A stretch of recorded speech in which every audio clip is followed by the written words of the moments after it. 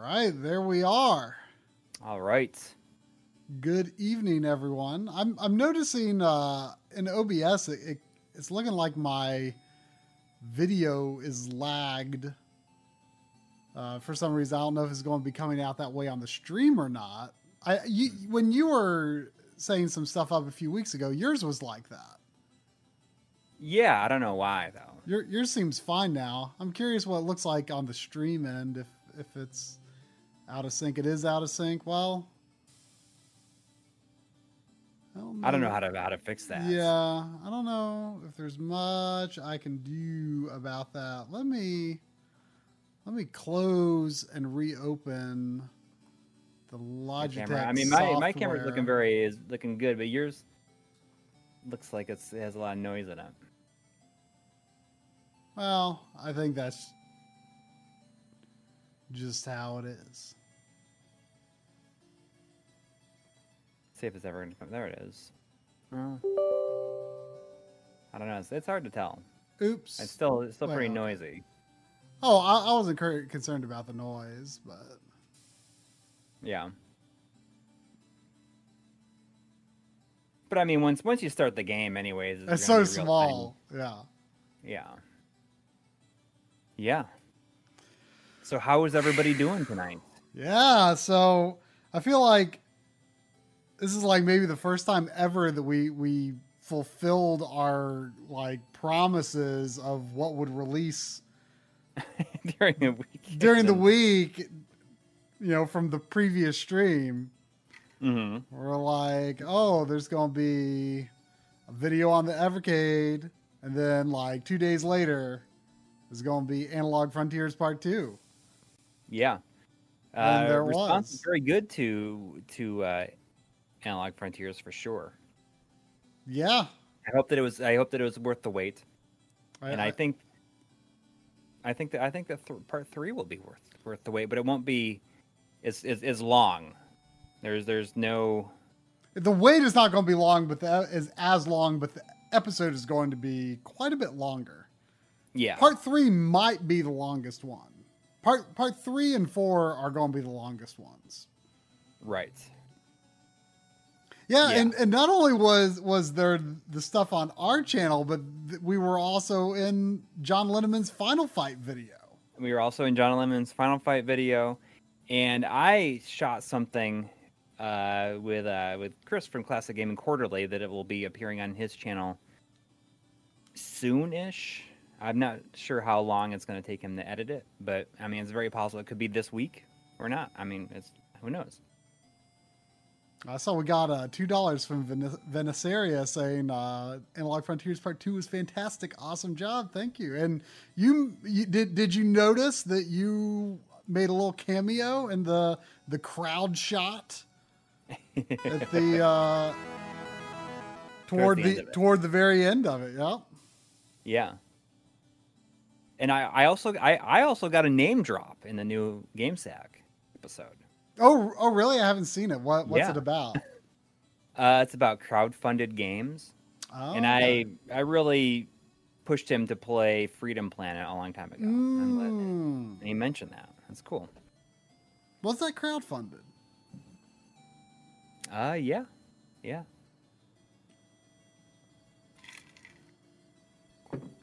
Yeah, so it feels good to have that out there. Yes. That Analog Frontiers, yep. It feels good to have the Evercade. There was not a lot of anticipation at all for it, and I think that's one of the reasons we released those very quickly, close to each other. But you know, I thought the Evercade was a well done video. Yeah. I don't think it did as bad as you thought it would either.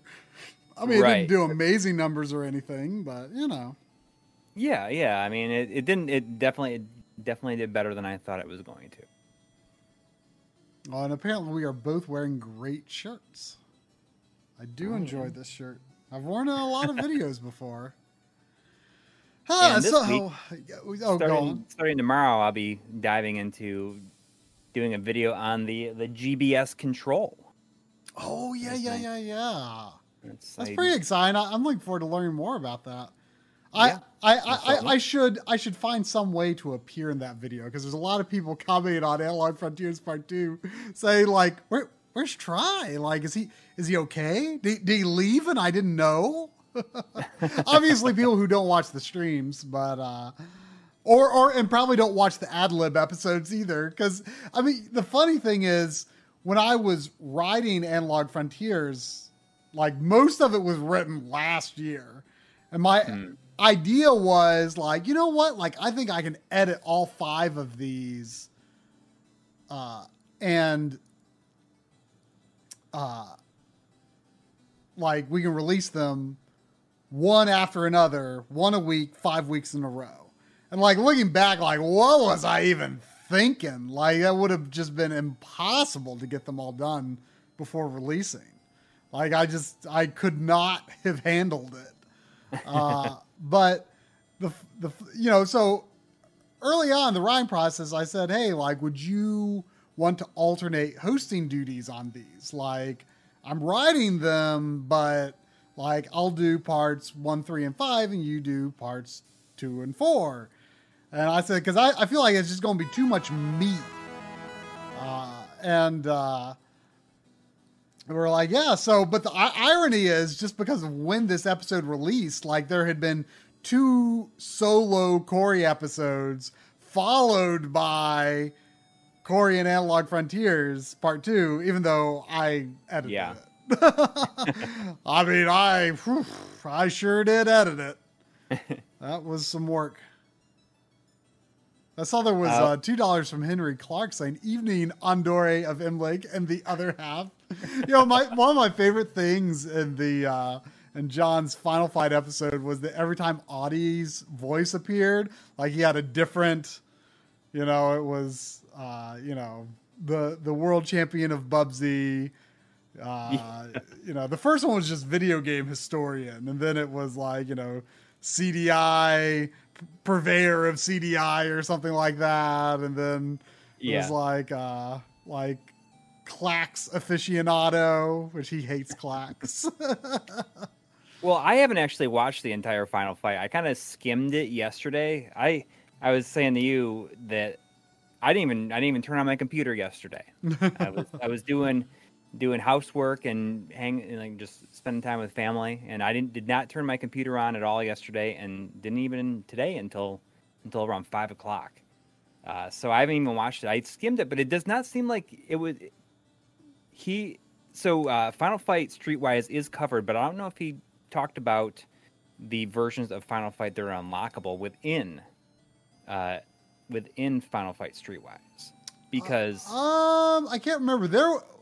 There was some version that he covered that was like 20 frames per second and was like, it was like all of the sprites were like bilinear filtered, except they still had sharp edges. Was that it? Okay.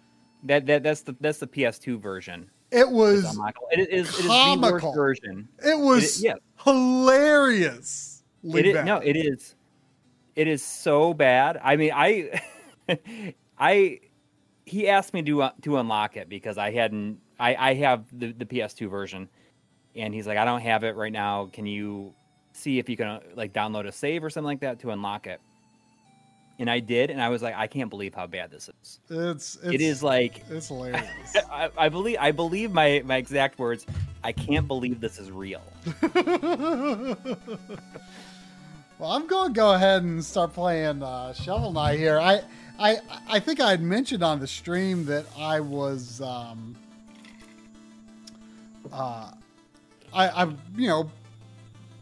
popped it in to capture it. I just like had forgotten how freaking good that first level music is. Yeah. And King Knight seemed really fun to play. So I was like, I should stream that. And then I forgot to stream it last time it was my turn. And this week I remembered. So King Force. Yeah. The first one was backloggy because that's as many characters as you can have. But that was, the backloggery how to beat VHS tape Like this was the file. That was, you actually saw me entering, I believe. I think you see me entering that file name. Because this is, I am playing the Wii U version. I tried to use the NES Classic Edition controller through a Wii remote. And like, no matter what I did, the button mapping just like failed to work correctly, unfortunately. Like even when I like edited the button mapping. But yeah, so the only DLC I've actually played is Plague Force, which, or Plague Knight, Plague of Shadows, which as you can see my file on there is 10 hours. I'm actually rather surprised by that. And then I made a file for Spectre Knight, but haven't played it. But tonight we're going to play King Knight. So sounds good. Here we go. I because of how long my save on the Plague Knight is, I'm kind of not expecting to finish this tonight. I mean, it's kind of amazing how long it took them to get all of the entire game out, or like all the expansions. Yeah, and like I read that they like. I mean, it kind of sound like they were us, where it's like, oh, they just kept coming up with these like grander and grander and grander ideas, and just kept having to push it to be bigger and bigger and bigger. But it's like they worked on this game for a long time. I mean. Obviously, they made good money on this game, so I'm glad that they've been able to, spend so much time dedicated to it. Yeah, it'd be nice to see what they do next, though. I bought the physical Switch version that has this on it. I should get that sometime. Like I've got the physical Wii U version. I'm just playing the download because I was a Kickstarter backer, so I've got the download on my system. So I only have the physical Wii U just to have it. But yeah, it would be nice to get the. Well, I'm glad they have made decent money on it because when you think about it, I mean, when was the Kickstarter? Like 2013? Oh no! Because it was like we released our video on this in 2014. Right. So I guess that it had been the works for a while. So it was probably like 2012, if not like 2011. I don't even know. It was. So King Knight like kind of has this Wario charge, and then like after he hits something, he goes into a spin attack. So he like bounces up, and then can like bounce multiple times off of enemies, and like his spin will like destroy blocks underneath him. He's unique and fun to play. I don't remember what Plague Knight plays like from the little test I did, but King Knight definitely struck me as more like, oh, that's fun. So people are talking a little bit about the Analog NT Mini Noir, which is I gotta say, I was rather shocked. I do gotta say though, seeing what a different system it is though, my skepticism over whether they're going to have the cores is renewed. Yes. And also I feel like they wouldn't put all that work in for a single run of a system like that. I feel like there's going to be a cheaper mini version, a cheaper version of it that looks more in line with the Super NT and the Mega S. Whoa, what's this? I can understand like the people being pretty upset about it though. I mean, there's a lot of people. They said early on that there was going to be no differences. It's the same thing that you know and love. I think that's how they worded it. So I bet you a lot of people avoided doing it, like buying it. Yeah, I mean, I'll admit I'm pretty jealous. Yeah, like I would have definitely considered ordering one. if I knew it was gonna have like interpolation and stuff. Like it's got the same features as the Mega SG and Inti Mini, but at the same time, hey, it's good to not spend money, I guess. But yeah, I mean it. And also, I was kind of confused. Does it not out? I to be honest, I didn't look at the information all that in depth. Did it? Does it not have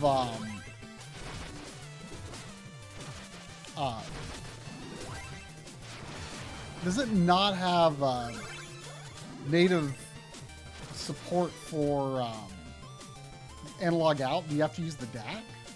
No, it does. Okay. It does. And it can do simultaneous output. Oh. HDMI and analog.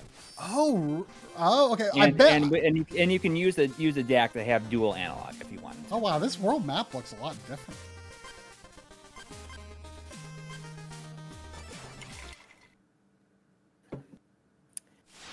We got five pounds from InGen UK. Thank you.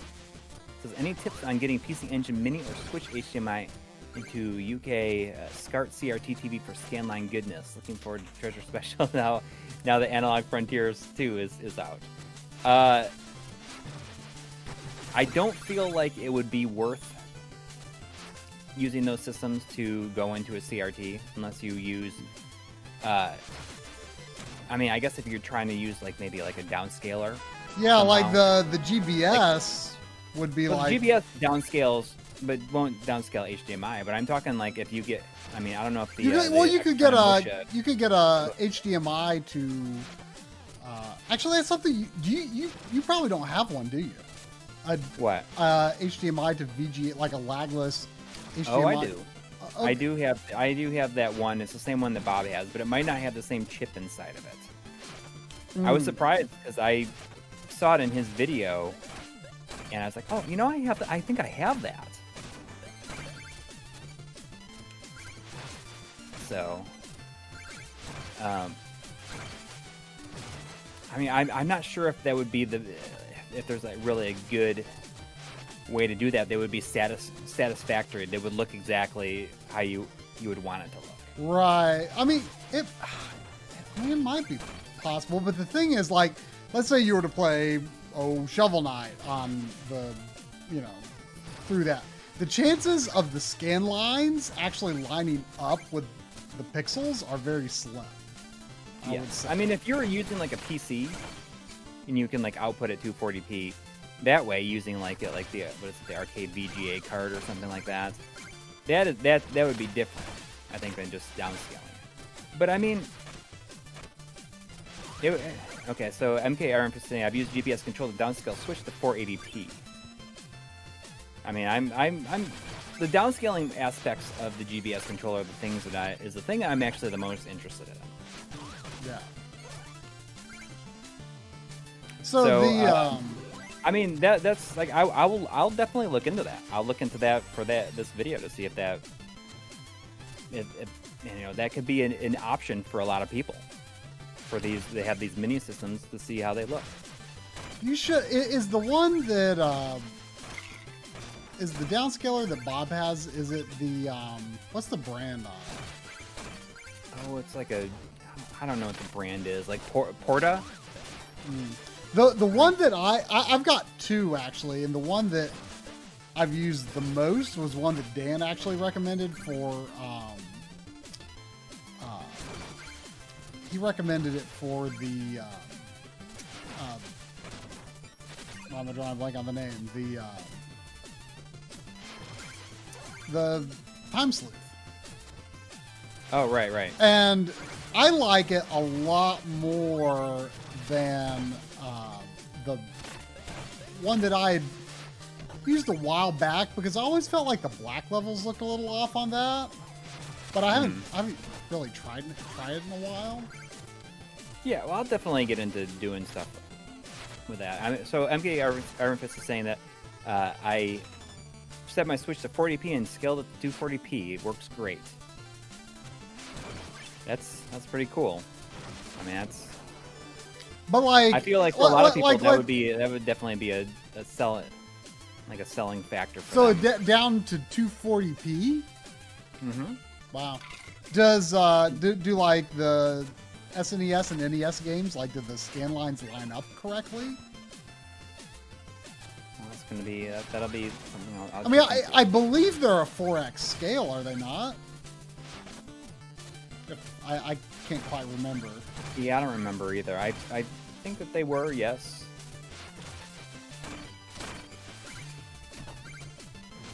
I wonder about like NES Classic Edition. You know? Yeah, I mean, I think that this is all stuff I'm going to try with it, because that is certainly a pretty huge use for people that would like to run these old systems on CRTs. Oops, I didn't mean to go back in here. So,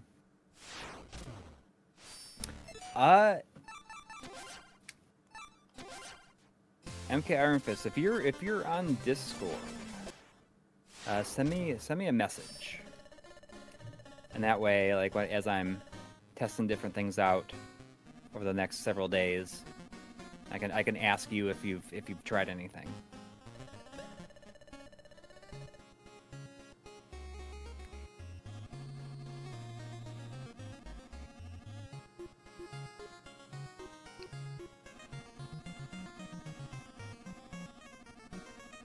Yeah, downscaling episode. It would be huge. It would be really, really exciting.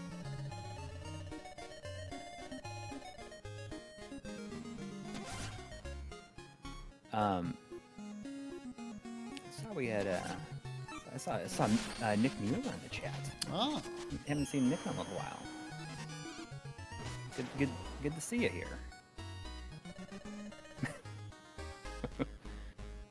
My favorite part of Analog Frontiers 2 is Voltar saying, "We're gonna make it." that is my favorite part. I laughed the first time I saw it. You'll see this and say, "Wow, this doesn't look so bad, guys. We're gonna make it." Every once in a while, I feel like you can hear like just a little bit of Solid Snake and everything Voltar says, like. The end of his voice as it trails off. Like sometimes there's just a bit of a, "We're gonna make it." He was the first person we interviewed for it. Yeah, he was. I saw a few people ask like, "How'd you get him to put on a shirt?" he was like dressed up with like he was like wearing slacks and everything. And yeah. Or maybe it was jeans, I forget. Yeah, check that clip of him, that cheesy clip of him walking into his office and taking off the sunglasses. Whatever he was wearing then. That's what he was wearing. Unfortunately, we just didn't have a lot of time there to get like a lot of footage of him like modding and stuff. Right. And, you know, like I said, it was the first thing we shot, so we were really trying to figure out, we were setting all this stuff up for an interview for the first time there. Well, I mean, we had shot interviews before, but it was the first time we were like establishing the style for that series, which involved, as you may have noticed, a lot of the interviews have a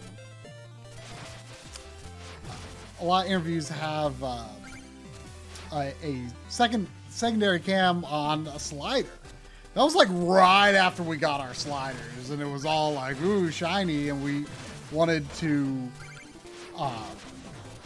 do interviews. We want to do interviews with it, and it works, but I don't want to do it again because in reality, there's like such. I was a little more optimistic than I should have been about what degree of that overall motion was going to be usable in terms of like, you know, how much of it is in focus. You know, so, but it did come in handy at times. I mean, and sometimes even on the main shot, they'll get out of focus just a little bit. But, you know, I like to look at other documentaries or even, you know, full on just narrative movies and look at how many shots are out of focus. And it makes me feel good. because it's more than you'd think. I'm always looking at that and nitpicking, you know. We had a $2 donation from Warren Hokie. Thank you, saying if emulating, fix PS1 texture wobble or leave it. I mean, it depends on what you're playing. Yeah, I mean, to be honest, I'm not overly familiar with any methods that. I mean, I'm sure there are methods, but I am not an expert on emulation in general. So I don't know if I mean, part of it for me, like, I just like seeing the texture wobble because it like gives me assurance that it's like behaving as it should, you know? Yeah, I mean, some games it's pretty out of control. The one I always felt that was most out of control in is the first Tenchu. Mm. That one has some of the craziest texture wobble I've seen. I mean, personally, I mean, I don't think about it all that much. But I mean, I could see if I was just playing something, you know, I'd remove it. You know, if you're emulating, you might as well. You might as well. If you're emulating, sure, I guess so. But to me, it's like it's part of the system, you know. Yeah. I think there's Smoke Monster in the chat. Right. I saw that Smoke Monster. I saw a tweet earlier that an updated version of the Super Game Boy capable firmware for the SC to SNES was released. I think either today or yesterday. I saw the tweet today. I'll be getting that. And it mentioned that it has Game Boy save states are possible with it. I don't know if that means that there will be eventually Super NES save down states. That pit.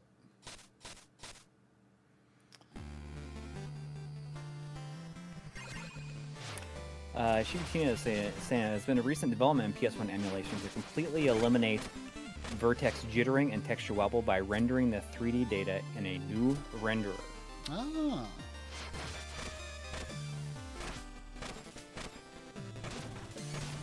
That's pretty neat.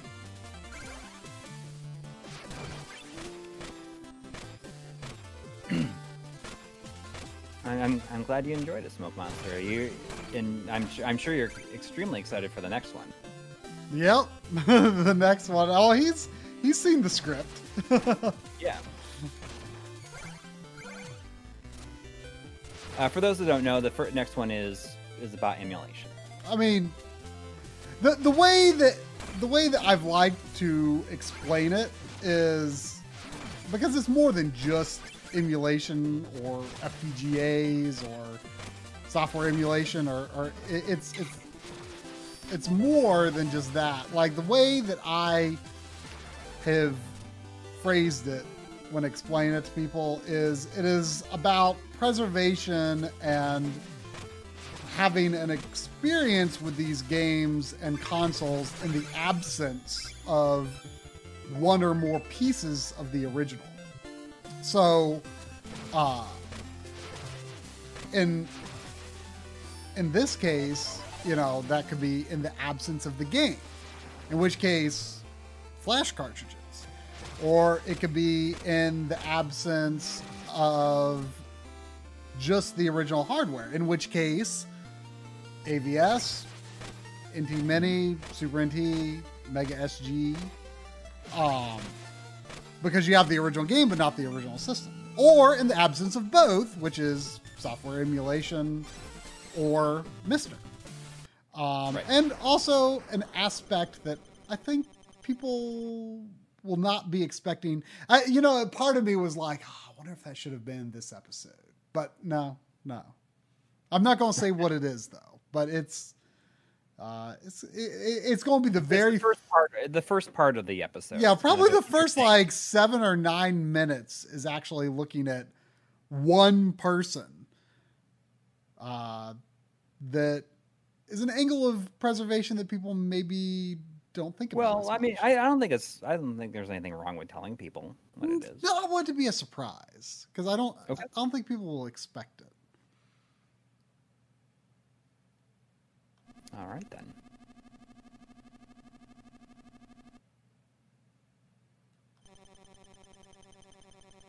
Who are some of the other people that are in the next one? Because new people get revealed in each one. Right. Steve's in the next one. Steve Kulov. It's been a while since I looked at the script, so I can't quite remember. But Is Steve the Andore or Andore of HD Retrovision? Or how does that work? I mean, who else? I can't remember if there's anyone else new in it. I mean, there were 3 new people in this one. But, people who were in part 1, such as Frank Cifaldi, Jeremy Parrish, they resurface. They reappear. So every episode is going to have a different cast. Yeah. Mike Chi is not interviewed. He is kind of, but it was a very brief interview. There are actually several people that we had an opportunity, as you might have noticed by the footage, with a lot of people at the very end of the episode. We had access to a number of people that we hadn't previously had access to. And well, specifically, I mean, a big part of that was Artemio. Yes, but we set aside time to take him to Corey's house, his old house, and get him separately. But then we kind of did rapid fire. I mean, we would have loved to have done hour and a half long interviews with all of those guys, but we kind of just did just shotgun, 10, 15-minute interviews with the help of the 8-Bit Duke. With a number of people, and those short interviews are all going to be in part 5. Got it. So Mike Chi will be briefly in part 5. Marcus Hiankari will be briefly in part 5. Tim Worthington will be briefly in part 5. They're all going to appear in some capacity in part 5. So. We got a £2 donation from Pedro Lax saying, "How about Analog Frontiers 4 in space?" we're saving the space aspect for part 9. Yes. So, as Red Wolf says, Analog Frontiers 9. Bob Takes Manhattan. Bob Takes Manhattan. So it's gonna be. I guess it'll be Analog Frontiers X. In space. In space. Commodore 64 is in space. But for those wondering, there's 5 parts total. Right. Part 3 is obviously emulation, and what Tritus explained. Part 4 is a very concentrated look on the at the life and also work. and work of Kebtris. Right. And then part 5 is about the overall community. Right, I mean, a lot of the people we are not doing these interviews now. A lot of these interviews were shot over the course of the last 2 years. Yeah. And we're not really shooting anything else for it. So I mean, there might be people that have shown up or become more prominent in the scene since we started shooting it. It's just that we had to eventually we had to call it somewhere or else it'd never get done. I would have loved if we could have included Steve Nutter from Retrotech, and you saw a good bit of footage of him in the episode, and I wish we could have given him a full interview, but it's just we had already interviewed Jose as our CRT expert, and I just didn't feel there was room for like a full interview with two CRT focused people. Right. And like, I actually did interview Steve at the end of our little visit, and the tragedy is I forgot. It was like kind of a spur of the moment thing. Like, we weren't necessarily planning to do an interview at first. Yeah, he'll be in the fixing CRTs video. The CRT geometry video. Yeah. Like, we have shot a significant amount of material for that With him specifically. Yeah. Yeah. So, like, I was like, okay, like, I want, like, and we mic'd him up while he was working on that. I mean, he's like kind of talking through it. It kills me that, like, I lost the audio for that full interview we did with him. But, Yeah. But still, we got a lot of material with him, and it came in very handy for Analog Frontiers Part 2. Because, like, to be honest, Jose was actually kind of a spur of the moment interview as well. Yes. Because when we met, like, we knew about him, but like the first night we got to New York, we met him at an arcade, and we were aware of him like through Bob's stuff, but they were like, oh man, like, we really should interview him. And so we arranged to meet up Really early the next day. or before no, we I think went to it Retro World Expo. was 2 mornings later. I think. Right. Or Well, it was No. before we had to go to Retro World Expo. yeah. So that was a pretty quick interview as well. And obviously we didn't have time to shoot him like working on anything. And Right. Bob later, you might notice like he had just like a goatee in our interview, but then he has like a full beard and a little bit of B-roll. Yeah. And like that was because Bob another time shot B-roll of him working. But like I needed a lot more CRT working B-roll. So how all that footage with Steve happened, he visited Matt Lisi in North Carolina, and Matt Lisi is one half or technically 1/3 of Insurrection Industries, who was in the first part of Analog Frontiers.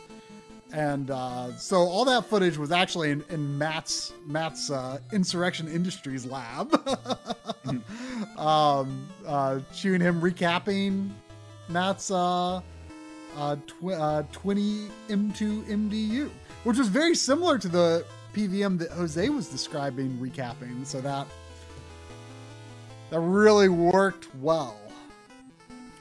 We got a $9.99 donation from Bill Russell. Thank you. A really cool Solid Snake avatar. It says Analog Frontiers was excellent, and the Evercade video. Wink. Checked every day and began to suspect Tri lied about getting it done this week. Any consideration for a physical release when Analog Frontiers wraps? And yes, we are planning on doing a Blu-ray release of the entire series. Mm-hmm. Probably it'll be on 2 discs. I suspect it's going to have to be. Yeah. To be the quality we'll want. I mean, unless we do like a dual layer. I mean, I'd have to really look into it. I mean, I'm sure it's possible, but I think it would be a lot of fun. But we're going to be going back, and also we have those M2 documentary discs that we need to get packaging done for, and we're going to be getting back into that this week. I'm going to talk to the person who's going to be packaging them this week so that we can get those out for people. Because we have something like 300 copies of it, I think, on disc. Maybe 250 to 300 of those that we can sell. Those, and they're just the same ones that were included with the limited edition of Battle Garaga from Limited Run. So, but we just need to get them separately packaged, because in that limited edition they were put in a Saturn style jewel case, which means that there's no real packaging. So we're taking the discs that we got are just on a spindle, so we need to get those actually put into packages. We got a I'm assuming it's a $1 Australian dollar from Sheepy Tina. Thank you. With no message. But thank you. We got a $5 donation from Don't Panic, saying, have any real arcade or one-ups ever put together a have any real arcade or one-ups ever put together a MAME cabinet? I've had a arcade cabinet of Space Harrier previously. I've not put together a MAME cabinet, although I have several boards. I do want to get like an Astro City cab. I have a perfect place for it, off in the corner. I would love to I would love to mod a Mister into that one-up arcade sometime that I have. Like that'd be pretty cool.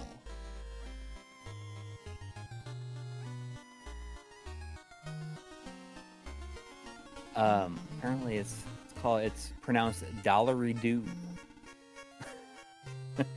It's pronounced Dollary-Doo. People are saying, "Oh, you should put Analog Frontiers on VHS," and maybe I mean we could. I'm not gonna put the whole thing on VHS, but I mean, we can make it like a collector's edition. Not above. Maybe you can take different segments of it and make an Analog Frontiers the movie. And put that on VHS. Mm-hmm. That seems like a lot of extra work,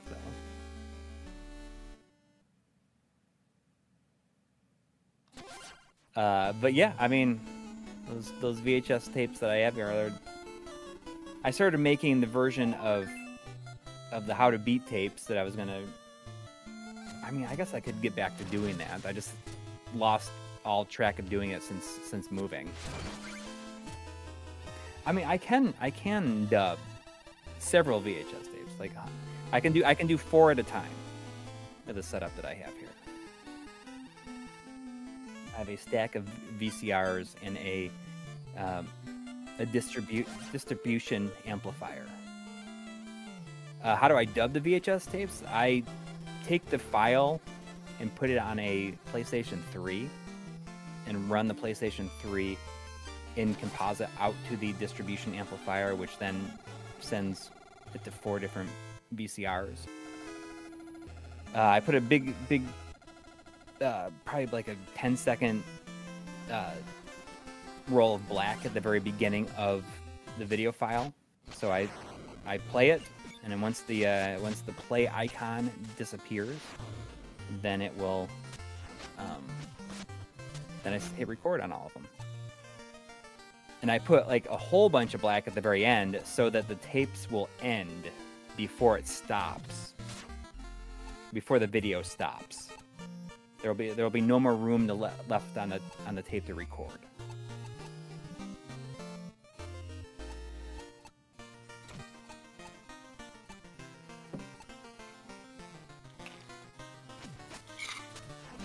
I mean, I could technically do the entire Analog Frontiers on a single VHS tape. Oh, I screwed up. As long as it's under 6 hours, but it's going to be one of the the long play or LP or SLP. It would have to be that, which might add to it, maybe. But something like that, I wouldn't be able to reformat it for the 4x3 screen. So it'd have to be letterboxed.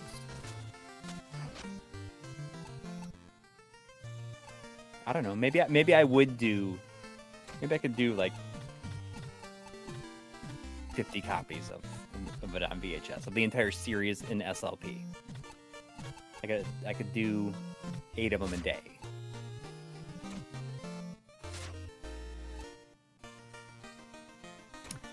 We got a $4.99 from Andrew Fiore.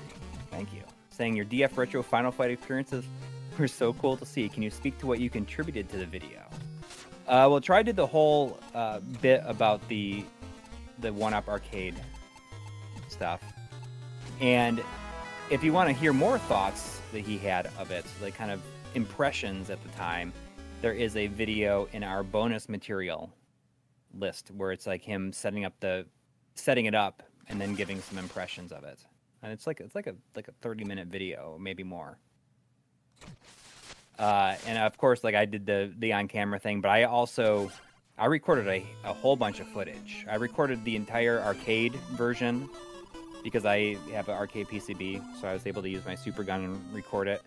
And see, I recorded the PS2 version that's like in Streetwise and also in the Capcom Classics collection.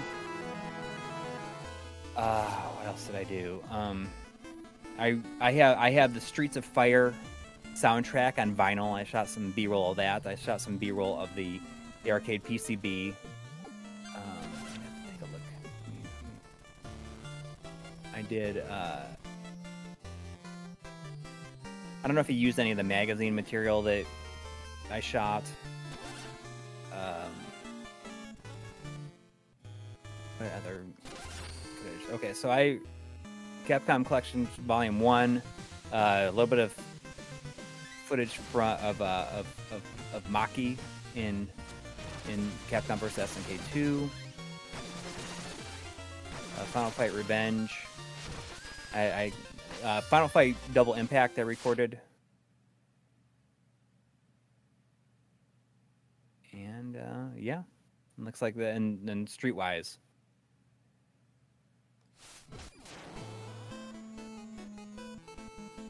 Yeah. I mean, the arcade footage looked really, really good.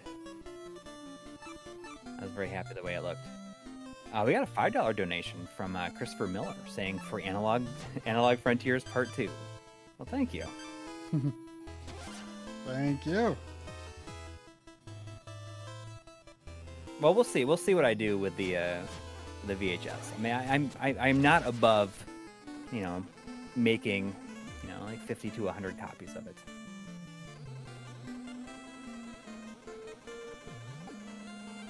I'm not sure if John talks about the Mr. version of it, of the CPS1 core, Mr. Core in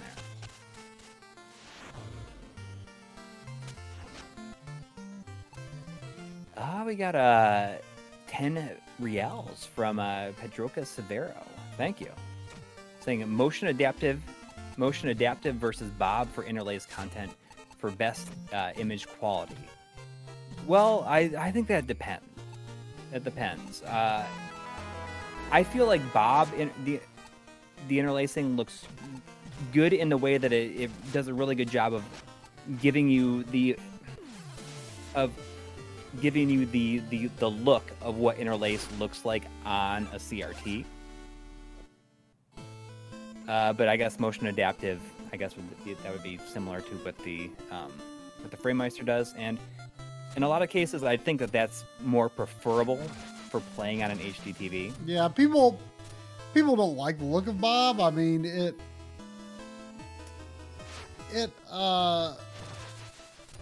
I think technically, yeah, it has more detail, but it doesn't look as pleasing, I guess. Especially for like presentation in like a YouTube video or something. And especially if you're using like an IPS screen, you don't want to use it because it can cause hopefully temporary burn-in, but burn-in nonetheless. I mean, it causes like weird like image retention. Yeah, image retention. I shouldn't say burn-in. Yeah, it's. I mean, that's the main reason I don't use it on my.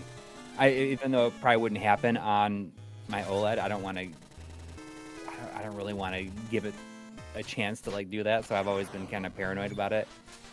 But I mean, if you like the look of what interlace looks like on a CRT, then I think that Bob the Interlace looks does a good job of approximating that same look. And if you want to show, like, it's good for in a video when you talk about something running at 480i, you can show Bob the Interlacing video, and people will be like, oh, I see what's going on there.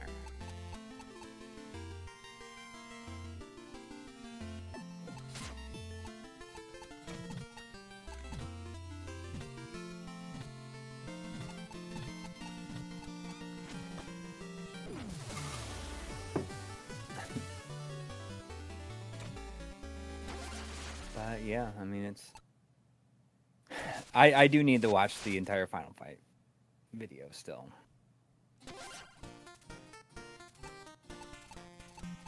I'm glad that the unlockable PS2 version was covered, because it's so bad. Not only that, but I mean, Final Fight Streetwise is real. I think the word that I used is that it's really embarrassing.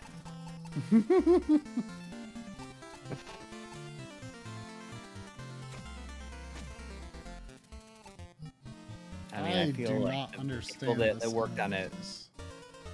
or at least even the people that like wrote the dialogue and everything, it's just like it's kind of an embarrassing game.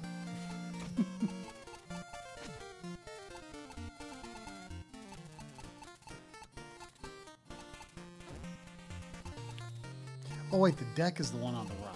Oh, okay. Are you trying to? Is this a change your attributes? No, this is just like for the card mini game, I guess. Oh.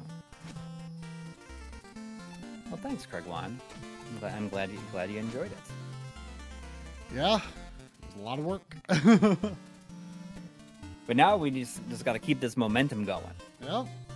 I was saying earlier. I mean, I think I was saying a couple weeks ago that like if we like hit all these videos that people really want from us, that we've been promising for a long time, which is like completely the intent, is to like deliver on a lot of these videos people have been asking for throughout the rest of the year.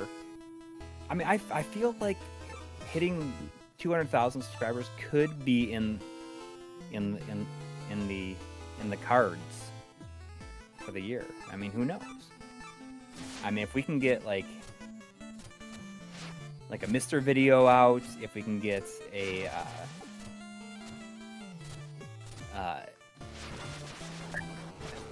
I'd say attributes, and it should be attributes.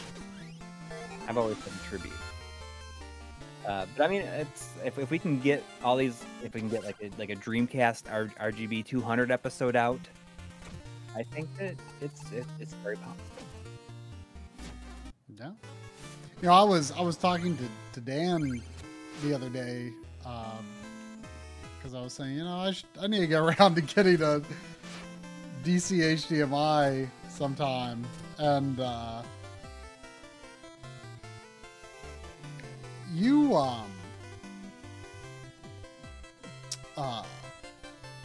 have a Wii Dual, right? Yes. But I don't, and I was catching up on the Retro RGB podcast, and it was mentioned that Dan announced that, like, obviously other people can make them, but he announced that he was going to be doing only one more run of Wii Duals. So I talked to him the other day and was like, I have a Wii I could send you, because I definitely want to get one. Yeah, and you need to get you need to get a DC Dual or DC Digital. Yeah, I'm going to do that too. Yeah, I mean that it's amazing. Or DC HDMI, isn't it called? It's not DC Digital. Well, it's been recently changed to DC Digital. Oh, okay. I'm sure the new boards will say DC Digital. Yeah, it says DC HDMI on the B-roll, but oh yeah. But I mean it was only recently changed. Was there a reason? I don't know if there was a specific reason for it, other than like maybe using the words HD, like the letters HDMI would be, because I'm not sure if it's like officially like an officially licensed thing. I see. I'm sure that Nick Mueller could elaborate on it. Yeah. We got another five reals from Pedroca Severo. Thank you. Thank you. Saying, speaking about image retention, there is some on VA panels, even with Rad Tank 2X smoothing. I've never had an issue with any of my stuff, but yeah, I mean, I just don't do it on the OLED because like I don't want something to happen. But I mean, I'm sure that it probably wouldn't. But I don't want to. I have no desire to risk it. But I mean, for what is a VA panel? Like, is that my brain is not making the connection. Is there some on A VA? VA panel. I mean, it's just a different type of panel. Oh, okay. If I remember right, I think it might have VA might have better black levels than IPS, but I think worse viewing angle, or is it the other way around? I have to admit I'm pretty weak on like the distinctions between different LCD panel types. Oh man, Ben Brody's please put me on the spot. I don't know if I can do this. Oh, I don't know if I can do. He says it's $5, yo, but you have to say it in a way where you freestyle rap in a major way. I feel like you. $5 I up feel in like here. Let me hear it in my ear. Do I have to like read it like that, or do I have to like? I gotta. I mean, I feel like you did the $5 best you could already. what? I feel like you did the best you could already. But I don't know if I need to like if I needed to make up my own freestyle rap I around mean, the $5. I know I wouldn't be capable Yeah. of it. So it sounds like you did pretty good. That's about as freestyle as you get, huh? It is. I mean, in front of the 451 people watching in this chat, that's unfortunately where I'm gonna is as far as I'm gonna get. We also had a $5 donation from Jonathan Hinson. I want to do this before so I don't fall behind on the stream here. Thank you. He says, as a cinephile, I had to watch Analog Frontiers twice. First time to simply take in the amazing photography. The second time to actually listen to the interviews. Could seriously play it in a muted loop with the soundtrack all day while working. Wow. I mean, that's... I mean, we strive to have our stuff be as good looking as possible, Yeah. and you certainly outdid yourself this time. Yo, you think so? I mean, there was a lot of those internal console shots with Right. slider shots and stuff. You know, my my Rhino Arc 2 was broken for several months, and then I wasn't able to send it to Rhino for repairs because they weren't open to accept repairs. And well, I finally could. So during part of production, it was actually, I did not have it. I just had the older slider version, which had some limitations. And, but with the Arc 2, I can do the macro shots smoothly. I can't do macro shots with the regular slider. Like, the Arc 2 motor is just a lot smoother. So I can do the macro shots without looking jittery. I saw we had $2 from Colin Barron saying, "How's Pooty doing?" And Oh man, you showed me you sent me a photo of Pooty for the first time. I now know what Pooty looks like. yeah, Pooty is you guessed it, a poodle, a white poodle. And it's like Pooty, Pooty, get over here, come back here, Pooty. And it's become this thing because Pooty, if Pooty sees us, will come like across the street when Pooty's not supposed to. Oh dear. And gets yelled at. And sometimes I'll be outside and I'll see that Pooty's out there. Like I was out there with my son and I was like, don't move. Mm-hmm. Don't move, it's Pooty. I don't want Pooty to see us. And as soon as Pooty would turn around, we'd like make a mad dash for the front door. Well, that's just gonna make Pooty want to run even more. Well, no, as soon as when Pooty is not looking at us. Pooty! Pooty! Whew, I'm falling behind here. We got so there's $2 donation from Ben Brody, but you don't get any of it. No. No. Too bad. Sorry. We got $2 from Aaron Welsh. Thank you.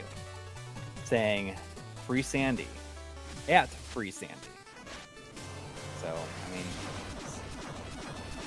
It should be hashtag free Sandy. Sandy is back, but she's very sleepy. She went off yonder to take a nap.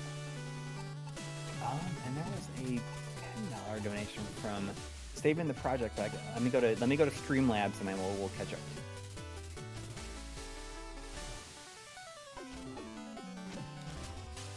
In just a moment, Saving the Project. We'll get your comment in just a second. Oh no. This isn't good.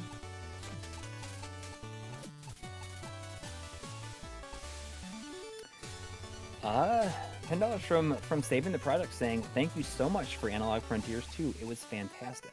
Well, thank you.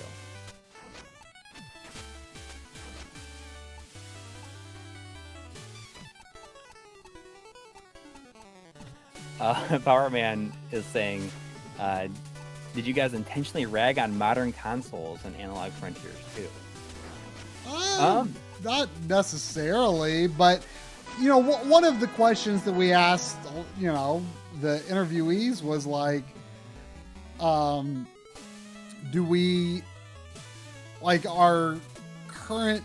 you think current gen consoles or recent generation consoles that run hotter, you know, have active cooling, like,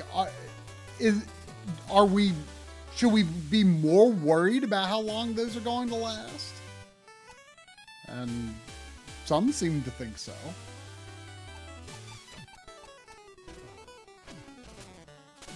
We got $5 from Craig Wan saying your first and third party controllers episodes are awesome. Any chance you'll be covering arcade peripherals for home consoles?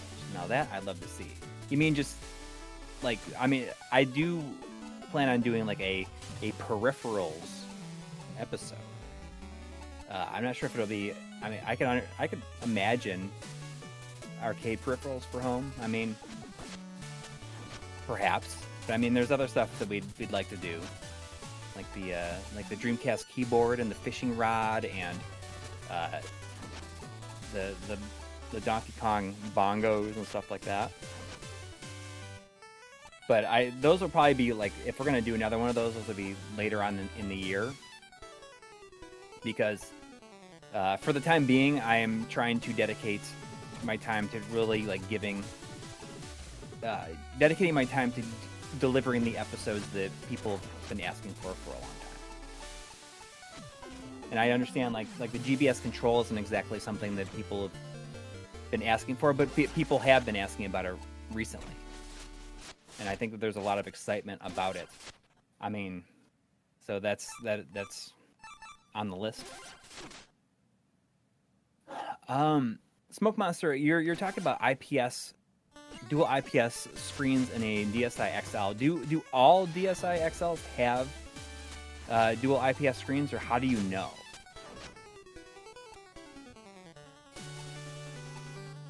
Because I have a DSi XL that I hacked it a while ago, but I'm not really super in love with the way that it runs hacked. I don't know why. Maybe I didn't spend very much time with it.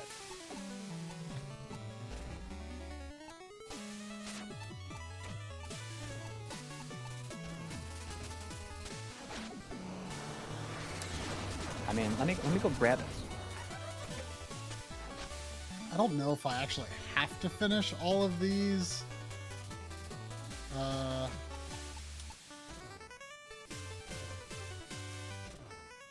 don't know if I actually have to finish all of these card battles in this level, or if I can move on to a regular gameplay level. How do you know if it's a... I mean, this looks pretty good.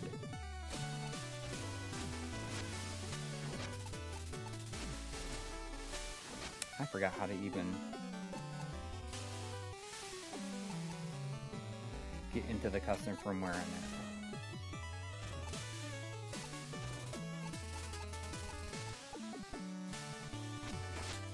there. Versus viewing angles. I mean, if I turn it sideways, I can totally see it. Like it's fine.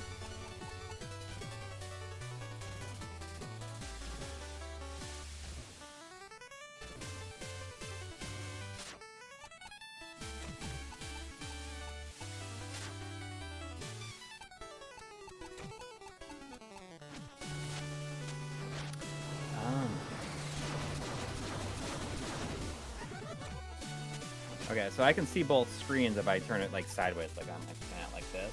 I can see both screens.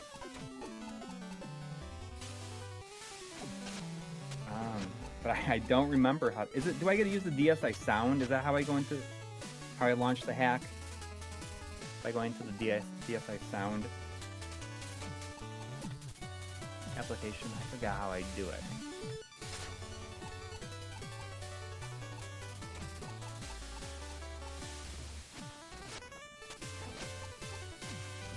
I don't remember. Oh, I go to camera. Do I gotta go?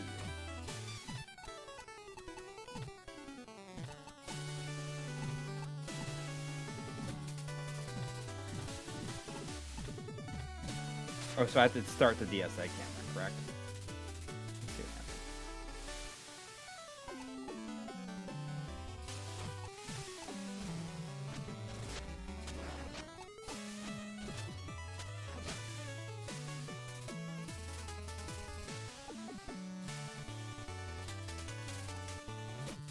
happens. Okay, so that I go to the. I go into it. Looks like I go into the albums. Oh, there we go.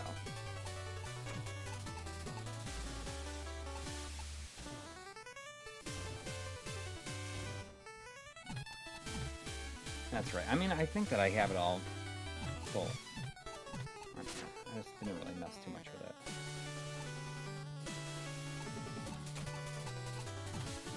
That's it, yeah.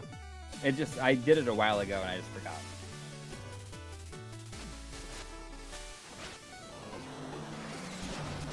I remember it taking forever to load anything.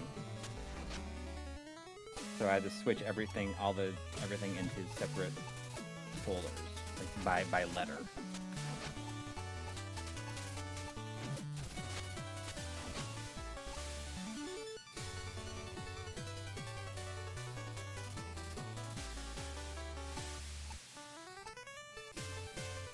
But I'll check out your video.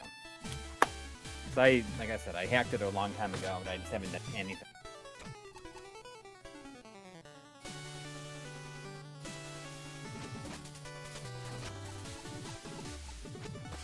Yeah, do you have to do this? Because Did it? Okay, good.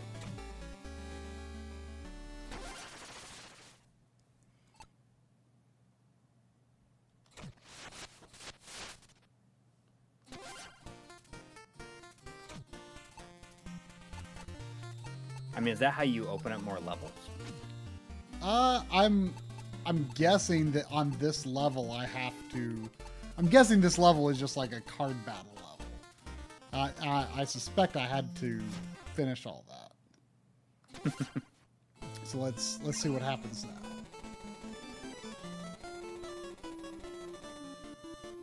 We got 20 SEKs. Ah, thank you. From Belby. Isn't that Swiss, maybe? $1,000, but you have to play Sonic 1 in 50 hertz. I could actually do that. Yeah, I'd do that. I would do that. I might actually prefer that. Who knows? I'm not the biggest Sonic fan. But I've got a, I believe a Asian PAL Mega Drive. And what's interesting about it is that you can put even games that have software region locking in it. Like it can accept every cartridge I own, but it runs them at 50 hertz. So I can totally do that.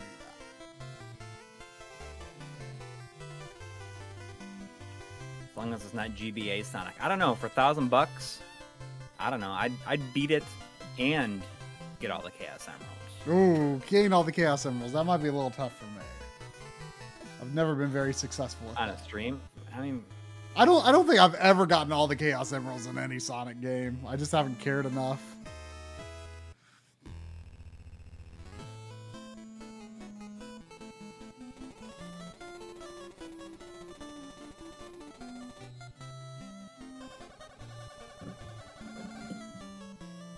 Do you know where where on earth you can buy a 4 gigabyte or smaller micro SD card these days? My GC SD media loader is a micro SD slot. And came with no card and has a weird 4 gigabyte or less specification. Yeah, I mean, you probably have to go to eBay or something like that.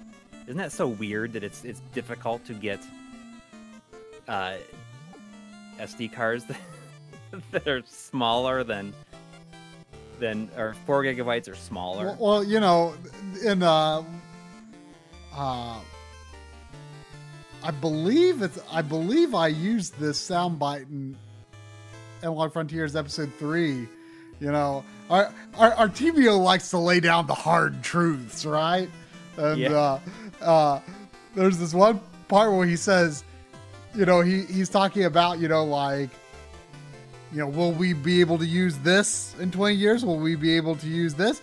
He says, will you be able to find? He said, tell me, how easy is it to find a MF card? Tell me, how easy is it to find a SD card that's less than 2 gigabytes? Is it easy? The way he said, is it easy?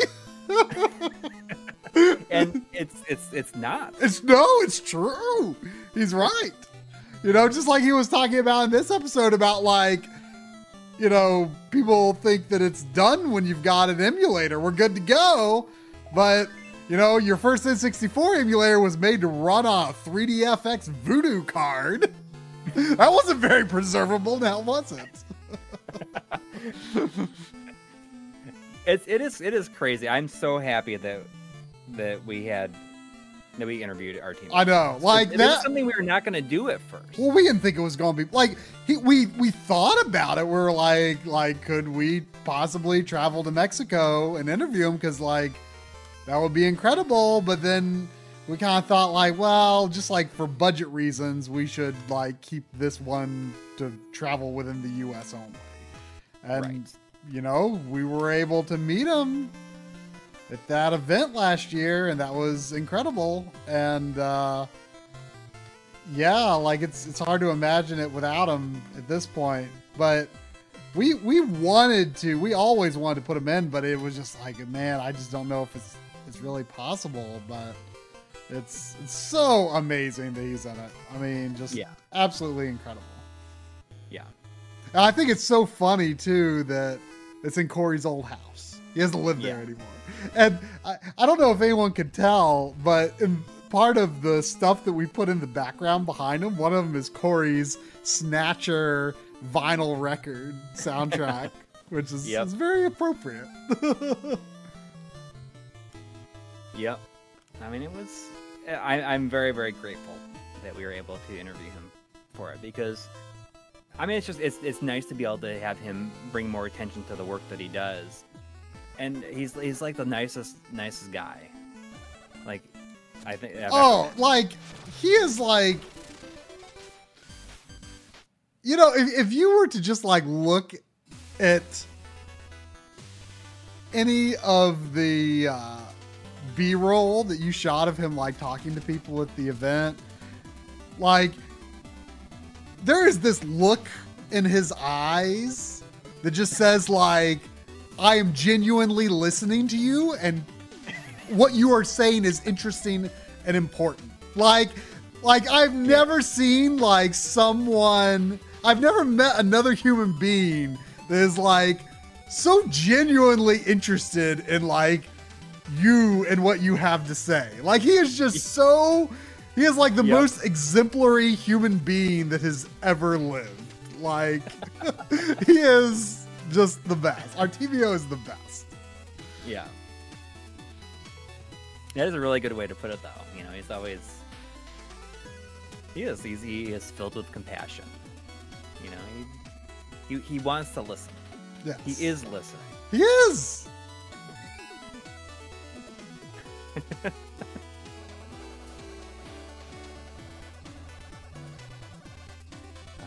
I use my 2 gigabyte SD card from my original 3DS, and I mean, that's sometimes you just gotta have like a weird workaround like that.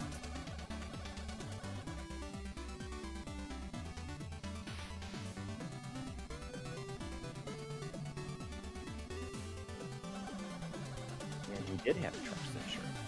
Yeah. Of course, it did have the bomb skull. Yeah. And then he was wearing the Snatcher shirt on the day we did the interview. Yep. Yeah, I mean, what an incredible thing to have gotten him. And I mean, he looked over all the scripts before we even thought we were going to be able to interview him. And then, like, I can't imagine not having that interview now. I mean, it just turned out because you so had it well. written already. I did without him in it, and he fit in so seamlessly. And he adds such a level of class and intelligence to it, I think. Not to say everyone else didn't, but he has I feel like he has a very...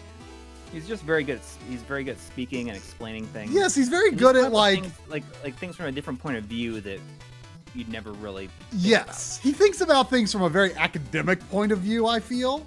And especially with like the perspective of preservation, he just has it in his head in like just a really comprehensive way. It is such an honor to have him in it. Yeah.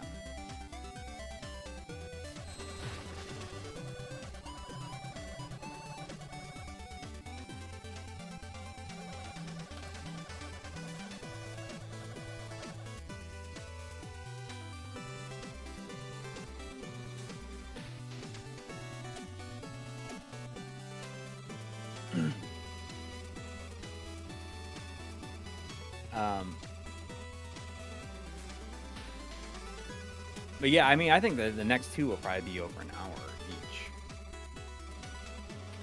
I didn't love my voiceover for it. Like, I didn't like my delivery that much. I recorded that like a long time ago, and I thought it was just as I was getting settled in, I think, and set up. And I thought it was actually quite good. I mean, I have a similar reaction. I've said before, like when you edit something that I voice, like I never like how I sound in it. I think it's just because like when you're editing your own voice, you just get used to how you said things, so you just it doesn't bother you anymore.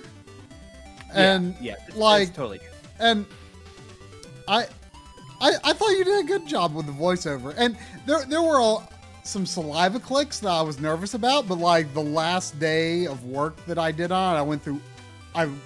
I learned how to delete saliva clicks in Adobe Audition, and it was really easy. So that was most of what I was doing. I didn't worry about for interviews, because interviews are like supposed to be natural sounding, but like the VO, like I went through and got rid of all the saliva clicks, and I was really pleased with how that came out. But I thought your VO was good. A saliva click. I'm just asking, what is a saliva click? So, like, when the microphone is close to your mouth, like, just naturally, sometimes there's just, like, little bits of, like, saliva in your mouth that just make a little click sound. You're not going to hear that in, like, you're not going to hear it in, like, a video game or a movie or anything like that. And, you know, we're not exactly audio engineers over here. Right. You know, we do our best. You know, I got Joe Redifer to help me with a lot of the audio presets for the different interviews to make sure everyone like sounded good and punchy enough. Mm-hmm. And so yeah. So, but you know, there was sometimes like for me, like sometimes I get a lot of them and sometimes I don't. And I think it has a lot to do with that, just how close the microphone is to your mouth sometimes. Yeah. And sometimes it's just all over the place, and it annoys me. But for a normal episode, I worry about a little, but not that much. But for a documentary, I tried to have them not in it. And so I was really happy I was able to get those removed. Yeah. But it sounded. And I thought your VO was good. It was good. And for people who haven't seen the entirety of Joe's "How to Clean Your Stupid Games" video, you need to go and watch it. It's like the funniest thing on YouTube. Well, the funniest thing after the Final Fight DF Retro intro, and the ending to the Final Fight DF Retro. That's pretty good. But yeah, how to clean your stupid games is so funny. I think there were a few people who like took it seriously. I know. In the It's comments. like what kind of tip is used in sandpaper? Be sure to use the spot-free rinse, as we don't want spots on our game now, do we? I thought it just like edited into that whole segment like so perfectly. Yeah. I was so proud of how it worked. Even, I mean, he told me when he watched it, he's like, "Oh, I forgot that was even going to be in there." What did he think of it? Like, oh, he liked it. I should. Are we going to review the new Mini EverDrive Pro? Maybe. I am planning on doing an EverDrive update video that's going to cover. Ideally, it's going to cover like everything that's come out since the last EverDrive video, like all in one. I have no idea how long that will be, but I mean, it's. Even with stuff changing with the SC to SNES rapidly, there's a lot of stuff to cover. And I would love to show the Mega EverDrive Pro in there. So we will see what happens.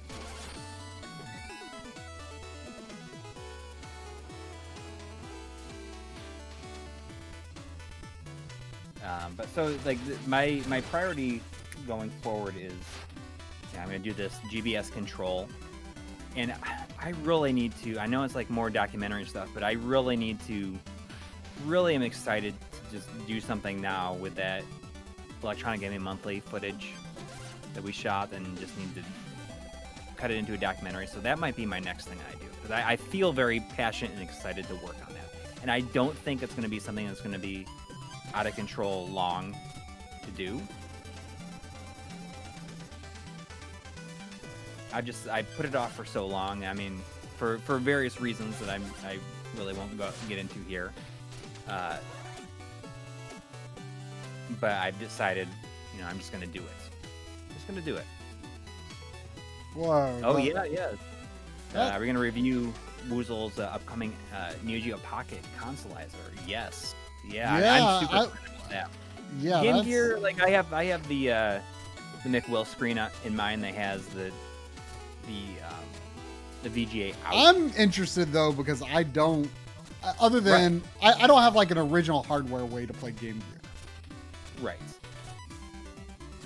Look at like the scrolling of that like central like purple chamber behind the table. Like there's a lot of very subtle layers of parallax that make it look like really 3D.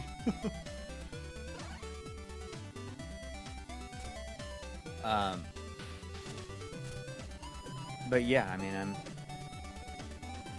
I'm excited for the Neo Geo Pocket. I mean, did he say if it's going to be HDMI or not? I don't know. I didn't look very closely at the details, but I noticed that there was a VGA on the Game Gear one, so I don't know if there's an HDMI at all.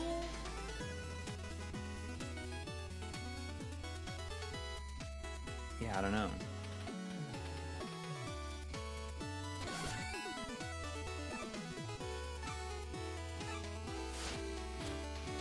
But I think that, I mean, if it's not HDMI and I can just like add it to my system, I will definitely just do that.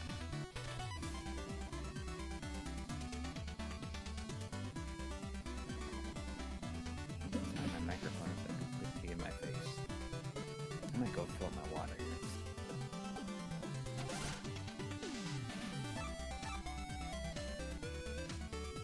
Question: if you get a Pioneer PDP V40243 plasma TV, would you make a video on it? I'm not sure if making a video like on a specific TV is something that like we would probably do. But it would definitely play a role in, future episodes if it's something we had access to. Right. Speaking of which, we got an email from somebody that has a super rare CRT Oh. and is located here in Kentucky. Oh, wow.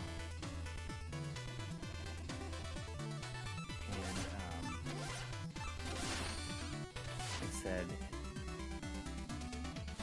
would you be interested in doing something with it? It is the 28 HD 96 Carmack monitors. It's the famous. It's 28 inches, 16 by 9 with maximum horizontal scanning frequency of 96 kilohertz. There are larger presentation CRT TVs, but nothing else this big with a resolution like this. It is the monitor used by John Carmack during the development of Quake. Wow. That's pretty wild. You mean Yeah, it's like so the same one or the same model? It's the same model, but the thing is apparently it says currently there is nobody else publicly known to own this monitor. Wow. That's wild. And apparently this person lives 3 hours away from me. So what does he want you to do? I mean, I could go down there and shoot something on it. I don't know. I mean, maybe just like looking at it. Like, isn't this cool? Yeah. I don't know. Lives about 3 hours away from me. Oh, actually, Michael's workshop owns 10 of them. Really? No, I don't think so. Oh.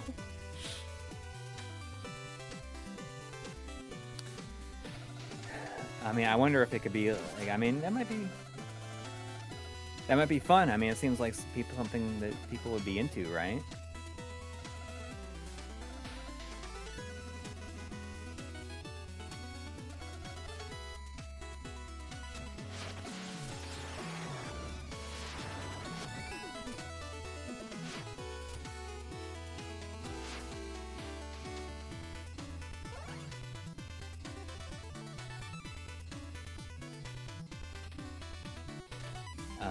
So yeah, maybe I'll respond to him. I'm like really backed up on email.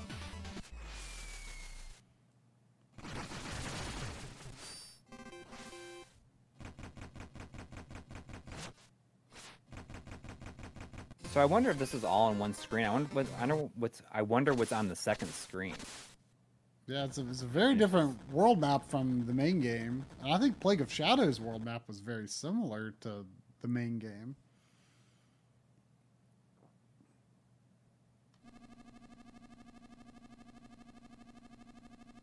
Hey guys, I would love to hear what you both think about the RetroTink branded or endorsed component cables. I spotted them on the site where the Rad 2X cables are sold. I mean, we have. I'm sure that they're very, very good. So, I mean, we have. Yeah, not, I haven't heard of them. Yeah. I mean, we haven't even used the Rad 2X yet either. Yeah, we don't have one. Or multiple ones. One for each.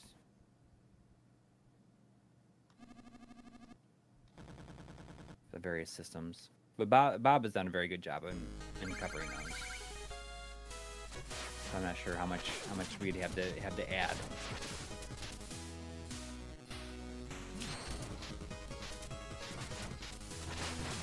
I'm gonna fill up my water. We'll be right back. I'm not doing too good in this fight.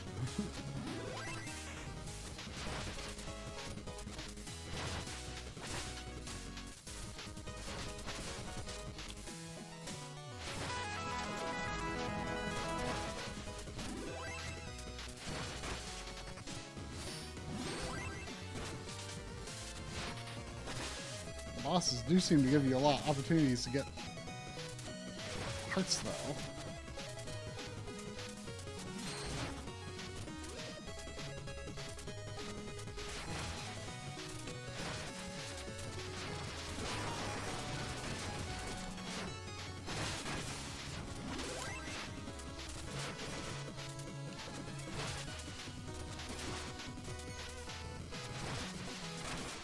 Oh no!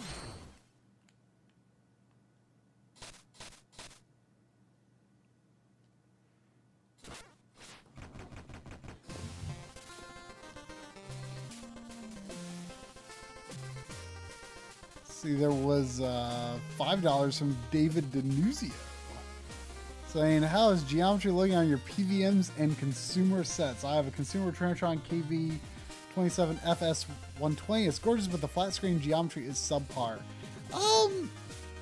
The geometry is not perfect on my Toshiba. My PVMs are, for the most part, pretty good.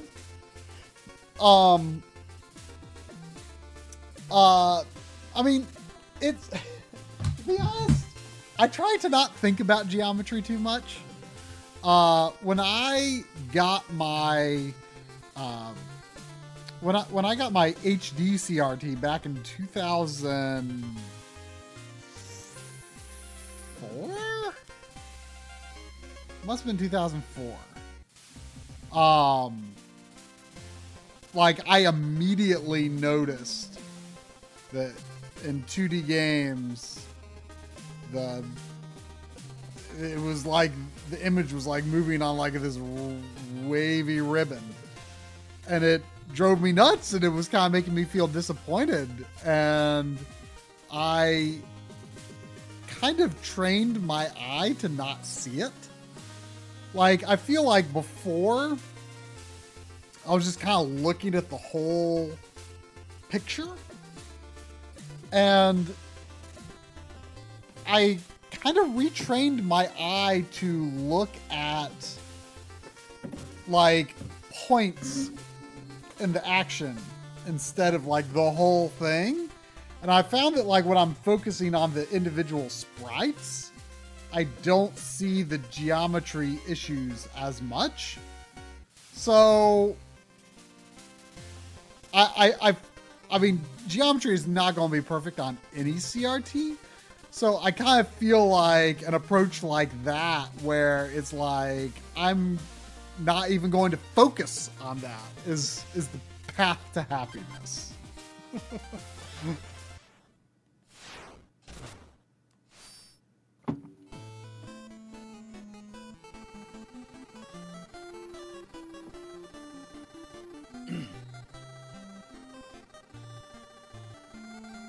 What'd I miss?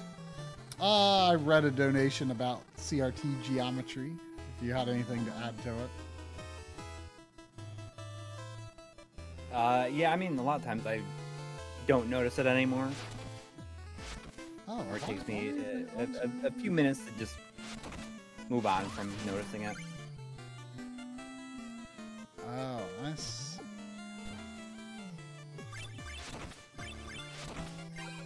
Well, this is probably something you can elaborate more into. From Ben Brody saying $5, but you have to tell us about your favorite episode of Mythbusters and why it was your favorite. Oh man, it's Nachos with chicken and guac on them. Nachos with chicken and guac on them. You know, what are they like a loaded nachos type thing? that sounds solid. Gosh, it's been so long since Mythbusters. I barely watched any of it at all, even when it was new. I watched quite a bit during college. It was like the one show I watched on TV when I moved into my apartment after college, and I was eventually like, why do I have cable? Like I watched one show. Gosh, let me think. You think about that. I'm gonna read about the $6.66 we got from Canadian $6.66 we got from Powerhouse 1996. And you guys see or play the Indivisible NES remake or demake or whatever. Whoa. Hmm? I will I'll read that donation after. Did you? I mean, I've not seen the Indivisible NES. Yeah, I haven't played the main game yet. No, I just bought.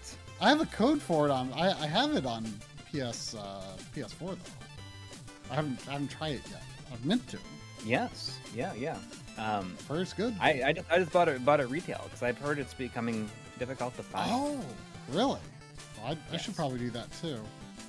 What system did you get it for? PS4. The Switch version, I guess, is out, but they didn't even know that it was even coming out. I guess it's like not great. I think that they knew it was coming, but it just was not Optimized well. Yeah. Anyways, we got $100 from Nick Mueller. Nikolaus Mueller? Thank you. Wow. Thank you. Saying my catch-up contribution since I deleted my Patreon. Also, I'm gonna be Kanye's running mate. Please vote for us. Well, I mean I'd vote for Nick, but I would not vote for Kanye. I will not vote. Thank you, sir. But thank you. It's great to see you here. Yeah, it's been a while. Great to see you. It's been a little while, but it is great to see you around. I mean, I can't even think. It's been a few months since I think we've seen you in the chat. Yeah, definitely been a while. There's no reason to apologize. I mean, you've been busy.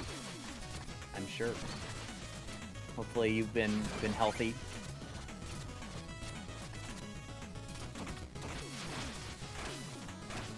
Have you been? I don't know if you've been running a lot. Staying on top of your running.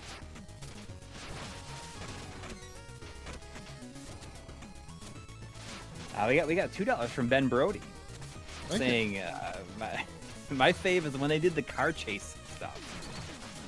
I assume that's in terms of Mythbusters. Yeah. Gosh, I wish I could remember any Mythbusters episodes better than I do. But for some reason, when I'm put on the spot here, I can't think of them. Is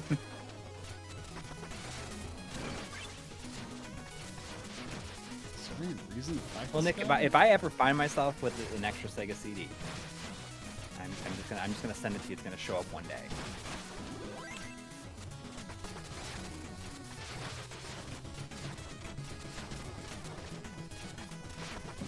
But thank you for that. That is enormously generous of you. Thank you. Thank you.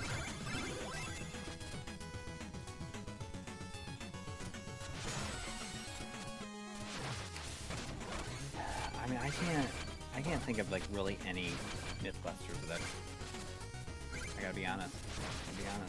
I mean, I think it was just on at a time where that was not something. I'm more of a Mr. Wizard's World guy. I'm about the age where Mr. Wizard's World was my Mythbusters. Well, it's not like Mythbusters was a kid's show or anything. No. But I mean, it was just on at a time where I didn't really watch TV, basically at all. I mean, in a lot of ways, I've never been a big TV watcher. Like, even as a kid, like, I had my cartoons that I watched, but didn't watch a lot in general outside of that. And so college was, like, probably the age where I was watching TV the most, just because, my roommate, had the shows he liked to watch, like Mythbusters was one of them. So, we watched Mythbusters all the time. But gosh, I mean, it's getting to have been a long time ago.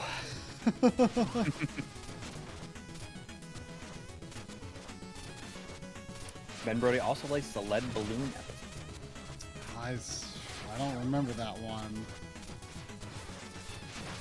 I remember the one about like myths about like there was one about like do you get better gas mileage by leaving the tailgate of your truck down? Did they ever do one on you get more wet if you run in the rain versus walking in the rain? That seems like something I feel like I've heard being an episode of it. Oh, I don't know. If you run to your car in pouring rain, you actually get more wet than you would just walking to it. That's an interesting question. I mean, they've done a lot. They did a lot of like movie-based ones, like, does diving underwater like actually like a good way to get away from bullets? If I remember right, the answer was yes. Like, I think. One of the ones. You get less wet walking. One of the ones I remember was about pirates. I mean, there was like a whole episode on pirates, and one subject was like, why do pirates wear eye patches? And they determined that if you're raiding a ship, and you keep one eye covered. I don't know if this has any like basis in historical use of pirates and eye patches, but they did determine, regardless, that if you have one eye covered and then raise it up, like if you go from like a bright area to a dark area, that you've like kept one eye like away from the light. Like if you were to go into the brig or whatever, you would you go into the underside of the ship and you can flip that up and you can see what you're doing. Huh.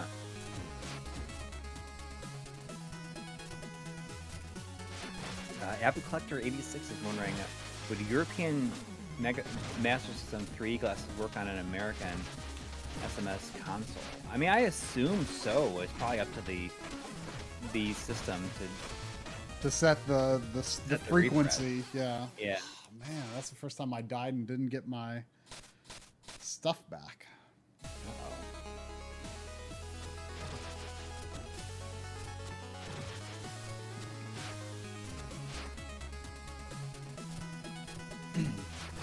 I'll tell you, yesterday, there was always like that thing growing up where people said, or at least my grandparents would always tell me, if you eat carrots, you can see in the dark.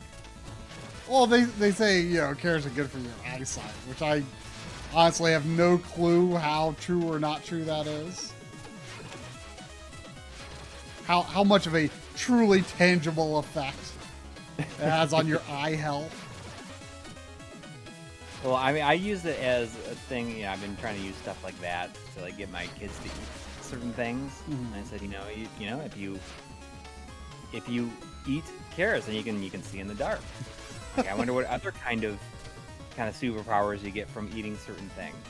Mm. And we just happen to be having beans as well.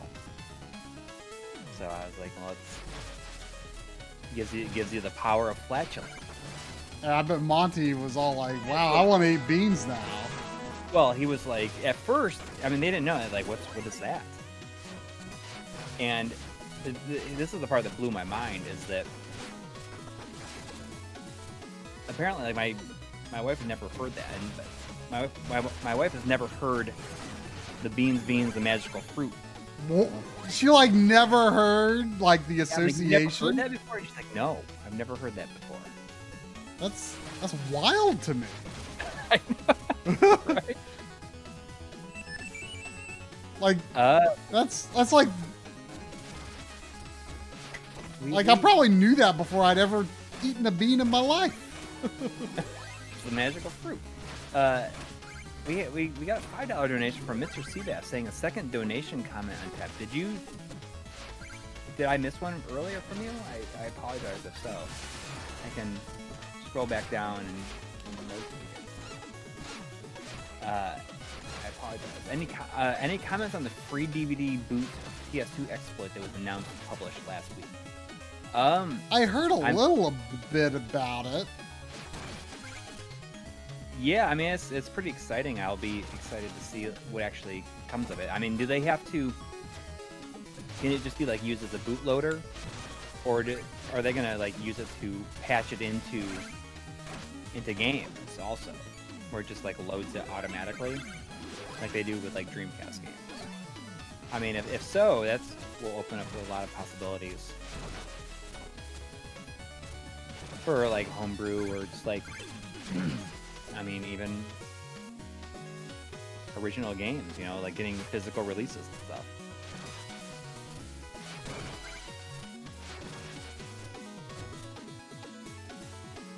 I mean, it'll be interesting to see if anything happens with a possible ODE for the system, because in many ways, just like having the hard drive loader makes it less appealing, I bet. So it's less of a big deal.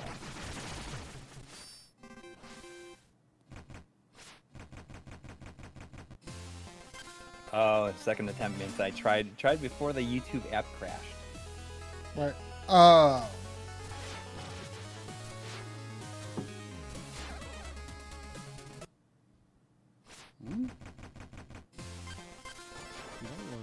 What if you eat Bin's beans? Oh no. Bin's beans. It opens a door to a alternate universe. Where everyone speaks and farts. That's what happened.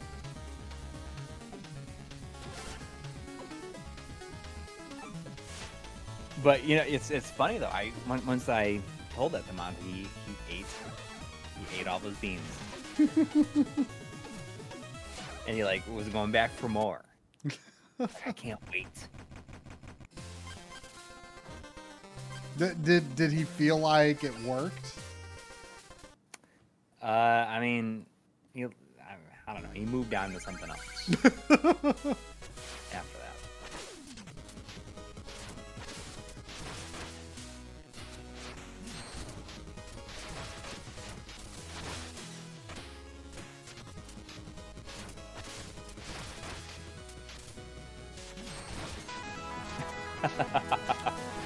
The $5 donation from for love of the game, saying Bin's beans, the fantastical fruit. The more you eat, the more it's moot.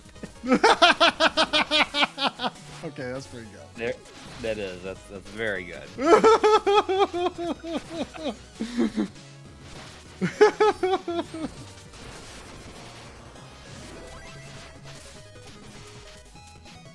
Thanks for stopping, Nick. We'll see you soon, hopefully. Thank you again.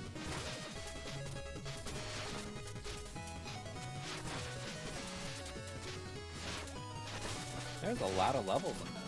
Like... Yeah, I don't fully have a grasp on the structure here, but it's a lot. Like Plague Knight's campaign was much more of a remix. I had a unique story that was kind of cool because like you could see Shovel Knight. Like right. it was almost like kind of running it like in parallel. Have I been here? Oh, is the airship level? Or are you flying the airship?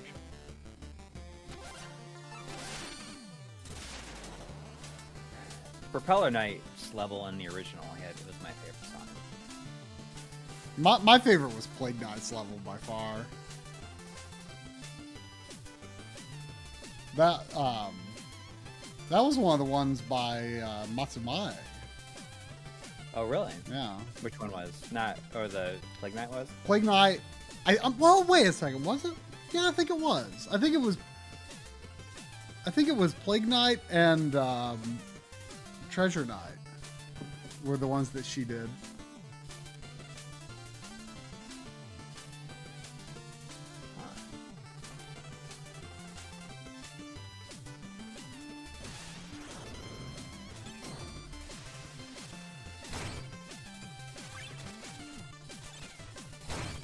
But Jake Hoffman did the soundtrack for this one, right? He hasn't been doing too many games lately. Yeah, I don't think he has. I mean, there's some music in this that I haven't heard before.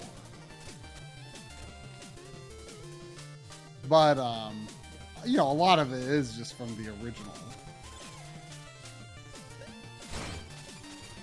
Yeah, $5 donation from Jumada. Thank you. Saying here's a little coin in the coffer for all that hard work on Analog Frontiers. Feels like good work, y'all. It was hard work, and will continue to be so. But you know, I keep thinking, you know, like at some point during the production of Part 3, like it's gonna be half over. Mm-hmm.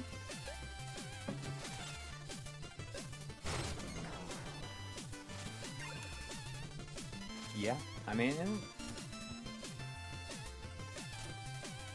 the idea is for 3 and 4 to be out in the same time span that it was between 1 and 2. That's what I'd like to hope for. I think 4, even though 4 is going to be one of the longest ones, I think it's going to be one of the easiest to make. Right. Because so much of it relies on footage we've already shot. Like, there was just, with the first 2 episodes, there was a lot of footage that needed to be shot at home. You know, I used as much as I could from, you know, the actual places we went, but, you know, some of it I've got to save for later episodes, you know? So, but I also kind of decide when I edited episode 1, like, I'm not going to, like, I don't want to reuse any shots within an episode, but I'm not going to, like, be super hard about, you know, hard-lined on never reusing a shot between any of the episodes. I mean, they're separate episodes, you know? Yeah. Totally. But in general, you know, I want to show new stuff as much as I can. Chris Fox says, Analog Frontiers was incredible. Thanks again. The quality in your work is impeccable. Impeccable. Thank you. Got a $2 donation from Blade Lord. Saying, finally hacked my PS TV. Thanks for the video. I would like to do that very soon as well. I actually, after the episode came out, I bought a I forget if it was 128 or 256, but I bought a little USB drive to make do with that. Oh, Booker Press has a good question. How did you arrive at the name Analog Frontiers? For a long time, to be honest, like, episode 1 was like, we didn't come up with the title until January.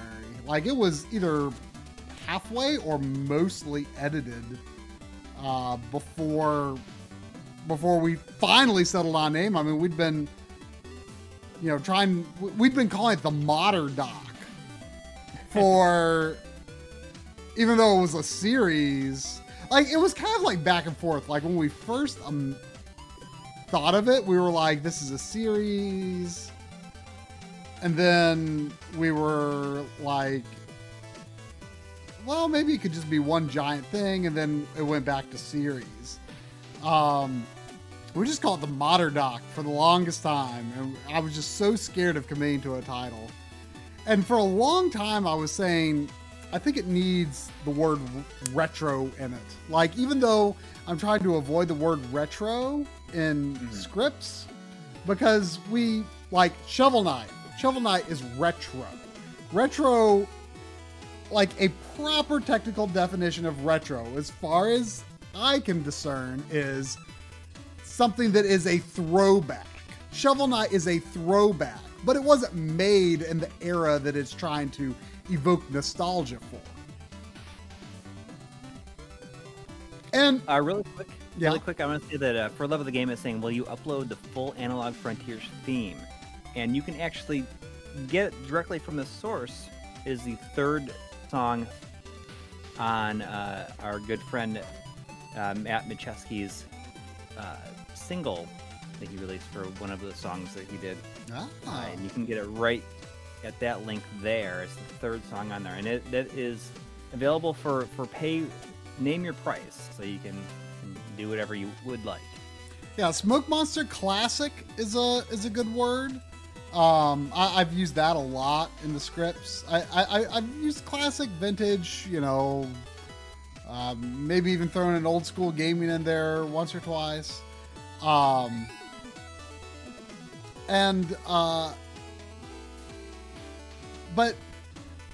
the fact of the matter is people use the term retro.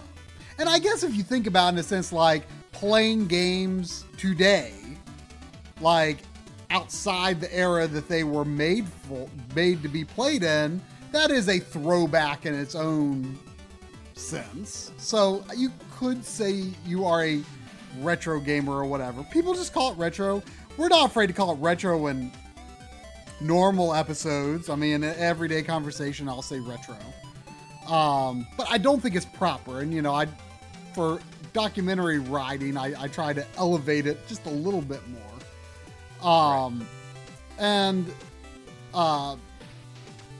So anyway, for a long time though, I thought, even though we're trying to not say retro in the scripts, I feel like retro needs to be in the title because I feel like people won't know what it's about if we don't have the word retro in there.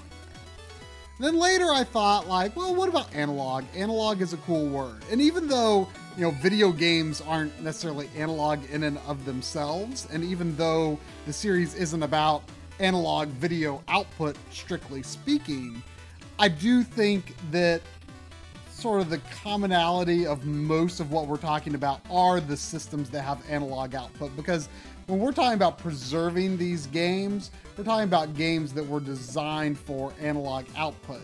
And once you've gone to HDMI, like, we're not really concerned about preserving the look or the presentation of those games. Now, preservation of those systems may be a concern, and it came up a little bit in Analog Frontiers Part 2. But I thought, let's examine using analog instead of retro. And I went through I was thinking of all these different words like I could mash up with retro, either is analog or with analog. Either analog is the first word or analog is the second word. And so I thought, you know what? I'm going to go through my entire backloggery collection. And I'm going to write down every word that comes up in a game title that just strikes me. And I'm like, maybe it's maybe it's a long shot, but I'm still going to put it on the list, So, stuff like Analog World, Analog Adventures, Analog, this, Analog that, Analog Rearmed, whatever the heck kind of titles video games have. Because I thought, maybe looking at video game titles would make it feel gaming, Yeah. in a good way. And one of the ones I wrote down was, Saga Frontier. And Saga Frontier 2. And I didn't think a lot of it at the time. And I showed Corey the list, and what was the one you were into? You were into... Oh, I don't even remember. If I saw the list again, I'd probably remember. But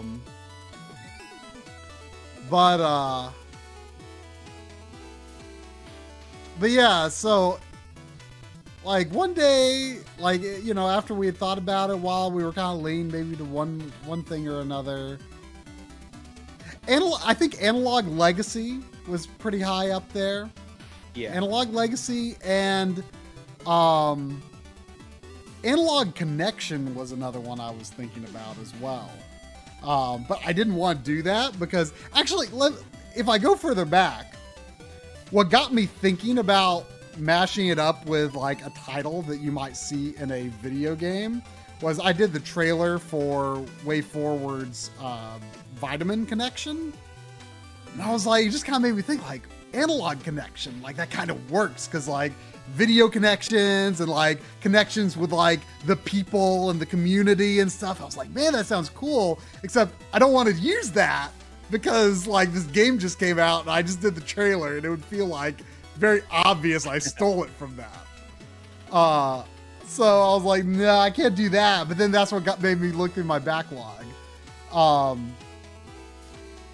And then, like, I didn't think that much of Analog Frontier, you know, because Saga Frontier. But then, like, the next day I thought, what if you put an S on the end of that? Analog Frontiers. And I was like, because I said that, like, it kind of indicates that even though this stuff is, like, old, outdated analog technology, people are still, like, discovering new things about it. New things you can do with it. New ways you can preserve it. New ways you can modify it, change it, adapt it to the modern world. Like it is this old world of old games is still like an exciting world of discovery. And that was always one of the core themes of the series. Right. And so I thought like that word frontiers like is really striking me. And I mentioned that to you and you're like, I love it. So we went with it. I was after like almost 2 years of being so afraid of committing to a title. That was it. But yeah, and Saga. I think Saga Frontier actually appeared. Saga Frontier 2. I did a. And I've never played through these games. I'm inspired by their names, but I've not played through them, even though I think they look very interesting. And I bought them both last year. There's a comparison, which I thought I did a really good job of setting the OSSC scanline settings. By the way, in that comparison, I thought the OSSC scanlines looked really close to the 20L5. Did you notice that? Yeah, it looks great. I mean, the scanlines on the OSSC can look excellent. Well, I was using scanlines when I was playing the CPS-1 version of UN Squadron on Mister the other day as well, and I was just like really impressed with how good some of those scanlines look. Like there's like a 50% soft version looks so good on the Mister. Not exactly what we were talking about. Well, I was talking about the OSSC, but the OSSC, you know, has hybrid scanline options now as well. So yeah. So that was using a mixture. So I thought I was really proud of how I dialed that in. I probably should have saved it. We got $4.99. £4.99. I don't know what it is. 99 shillings? Is that shillings? I don't know. From Start Select. So it's a really cool user icon. Oh, yes. Morning, guys. Just up and heading to work once again. Don't know if you mentioned already, but your thoughts on the NT Mini version 2's feature? Yeah, I mean, I need to take a little bit of a closer look, but it's pretty crazy, actually. Like, yeah, I mean, I feel like they are. It's such a huge like. It has to have something to do with the Analog 8, don't you think? Well, I don't know. I feel like they're gonna do a cheaper version of it though. But then, like, people who thought that was going to be the work to put into doing that without. It's a whole lot of work just to do that and then not actually sell it more than what they did. And they didn't even announce any of those features until after it already sold through. Yeah. It seems like a whole lot of work. Yeah, and I feel like people are going to be annoyed that they didn't know about these features and maybe passed on it. Mm-hmm. So, yeah.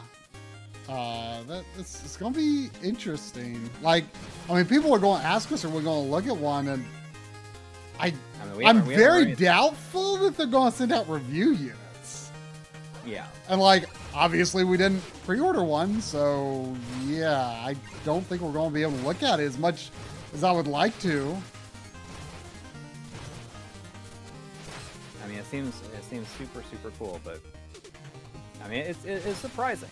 It is surprising, especially since they said that it was not going to be any different, essentially.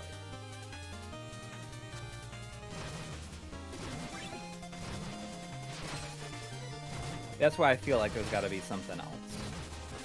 I feel like they're going to have a version that looks...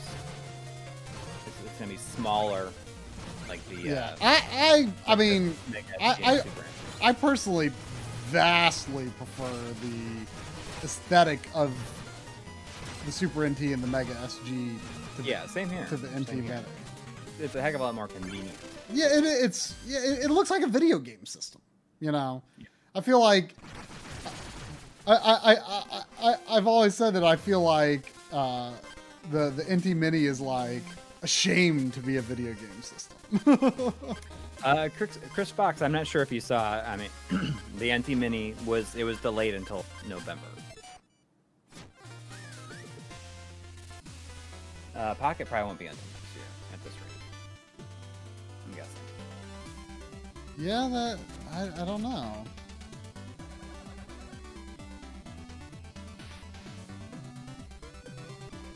Because even the controllers, the 2.5 gigahertz versions of the controllers were delayed until, I mean, at least I know the Super Nintendo was delayed until August. I mean, I guess that's not. Let me see if the other ones are going to be shipping anything. My teleprompter should be arriving this week, though, at least. When I was gearing up to shoot my on-camera stuff for the Digital Foundry video, my teleprompter slid off my tripod and shattered all over the floor. That's nice. I mean, it's an older one, so it was probably more heavy than it needed to be. So if you look at that video I shot for Digital Foundry, I actually was able to mount my phone just above the lens, and if I was facing straight on, it would be obvious I was not looking directly in the lens. But if you notice in that video, I took it and I raised up the camera a little bit and tilted it downwards, so I'm kind of like speaking upwards a little bit, and that way it hides a lot of my reading the teleprompter on my phone. I think it came out all right, but I had to order a new teleprompter to replace that.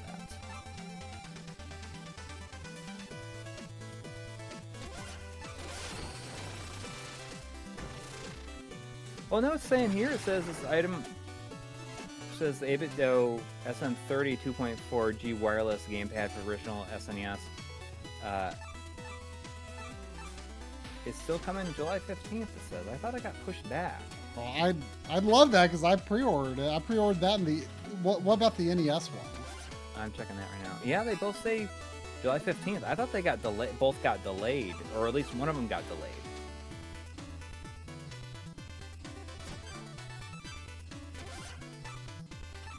Oh yeah, we both do teleprompters.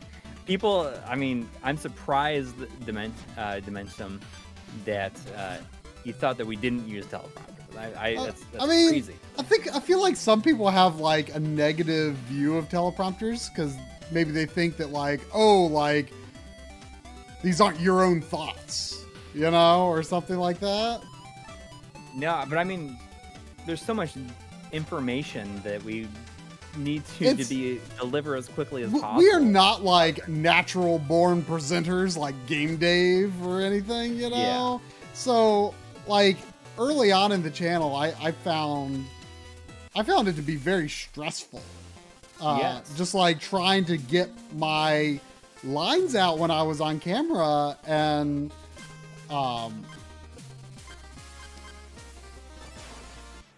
using a teleprompter made a world of difference, and so I just was immediately like, I don't care if you can tell.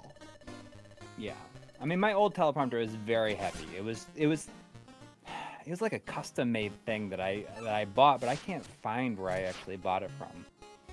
Going back through stuff, but it was a pain in the butt. So this one that I got, I mean, it's a lot lighter and will be easier to set up and pull down.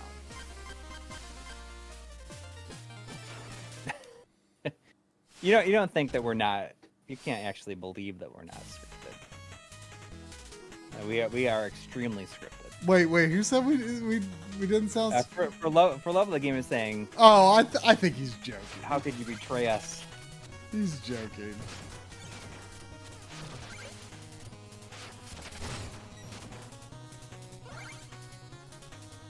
Well, I think that we've just gotten better at doing it early on. I mean, since we started doing it. I mean, there's a lot of people that say that I like move way too much when I'm speaking, and it's... You know what I noticed was people were saying in the comments on the DF Retro video that oh look, John's moving his head around more and using his hands more. You know, he's learning from Richard. And you know, it made me happy that people could watch Digital Foundry and, you know, say that and what came across as a good-natured ribbing, like in the sense that they kind of enjoyed that part of the presentation was the impression I got, which, yeah. You know, usually when we get those comments, it's in a very negative way. Like, I can't stand how much these guys move. It's like, you want us to like look completely bored? Like, and have no enthusiasm for what we're saying or something? Like, would that make you feel better?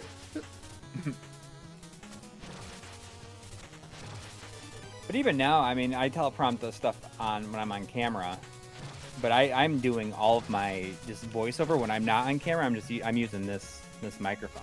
Yeah, I've been recording directly to my timeline.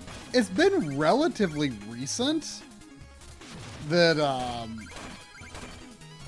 that we've been doing, I mean, the past like year or two, that we've been not doing like the entire episode as if it could be on camera. Right. Like for a long time we recorded the whole script on camera and we decide in editing, like, when are we on camera and when are we not. And, you know, my whole thought behind that was to keep audio consistency, but it really is a lot easier to do them separately. And it's not that big of a deal. It's not that big. Well, you know, I decided it wasn't that big of a deal because, you know, I don't really watch TV ever, but, you know, whenever I'm at my parents' house, you know, I'll see my dad watching, you know, whatever kinds of, he watches a lot of, like, you know, history type shows and things like that. And, I'll notice that, I've noticed that, like, you know, the host of the show, like, is like clearly shooting like the on-camera like studio setup part for the episode, like in a completely different environment from where he shoots his VO.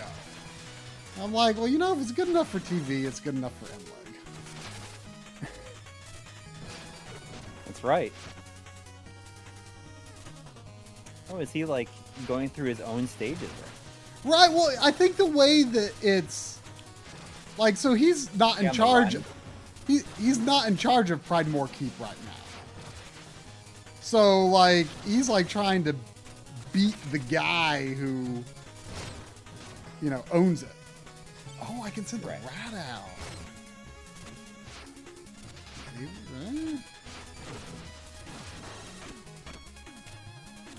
How can I? Oh, I probably have to use that knight.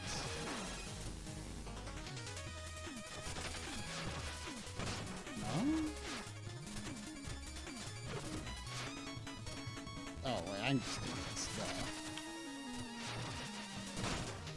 Um,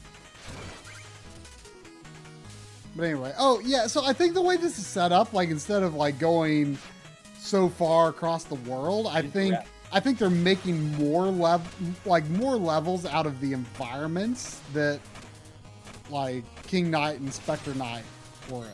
But maybe, I mean, I don't really know what. I mean, you know, like I said, Plague Knight, I was surprised looking at how much time I spent on that. Oh no! Oh, did I only have one hit left, or was that a one-hit kill? No, you only had one hit left.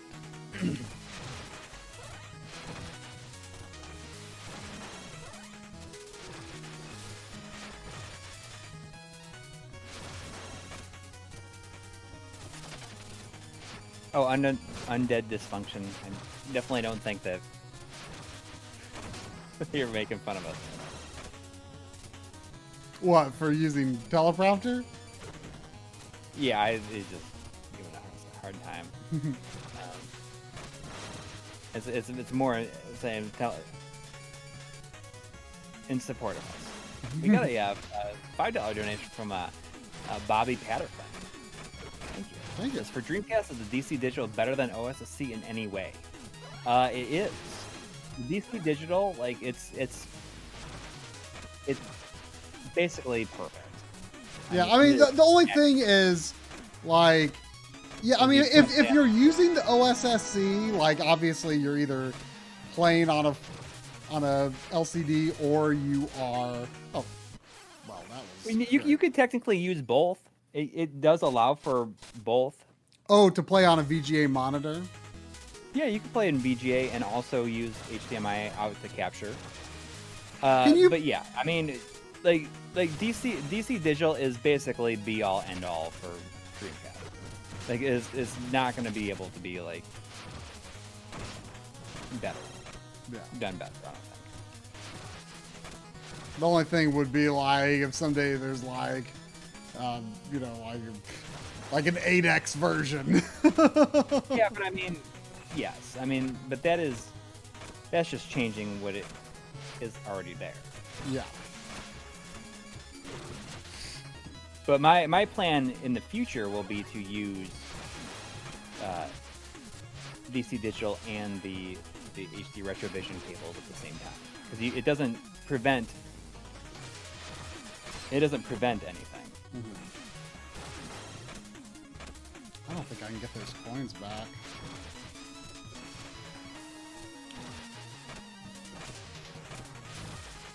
Dreamcast will probably be the next RGB match. It's between that and Wii, basically. Yeah, but I think that I think it's going to be Dreamcast.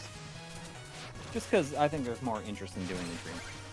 There's more interest in seeing that. There is, but I still really hope that like the HD Retrovision cables are either available or imminently available when we do that.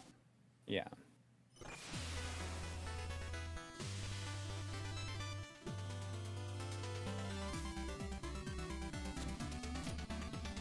We hope to do a video on the Polymega. I thought that was already supposed to be out, but I guess everything is happening that has happened.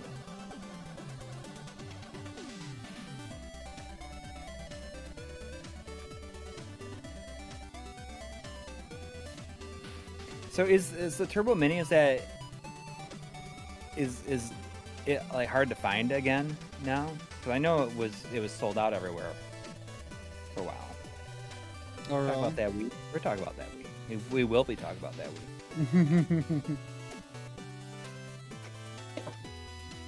It's got that little controller.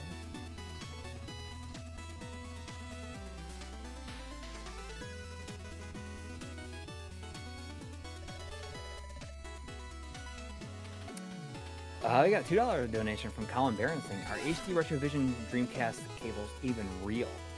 And they are. I mean, you've used a. Yeah, I have a prototype of them, and what is it? Is it the Games Within Games episode? I think where I show a comparison between something on Dreamcast. I might show like an HDMI version and a analog version of certain games, like in Shenmue, I think. And the analog stuff was captured with the HD Retrovision cables, or as I like to call them, the HD Retrovision. The HD Retrovision. Yeah, you're using the HD Retrovision. Oh, okay.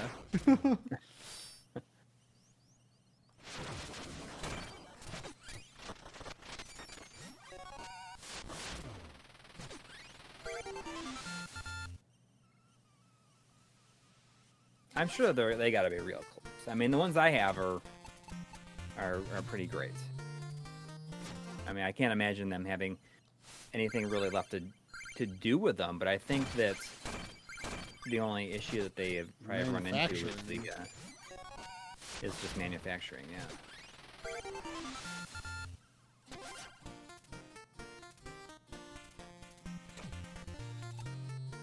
yeah. I didn't find them to be dark at all in the amount that I've used them.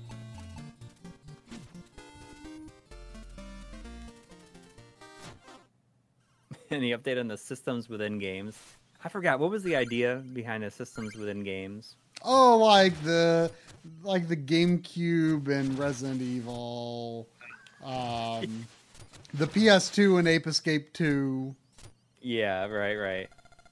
There's no update on that. I had a fun idea for an episode. I can't remember what I said that it was, though. I'd mentioned something. Oh, that'd be a fun episode to do,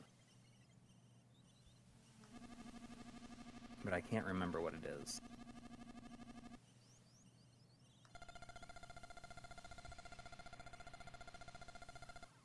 Many games have a Vita. There's a Vita in The Last of Us Part 2. Oh.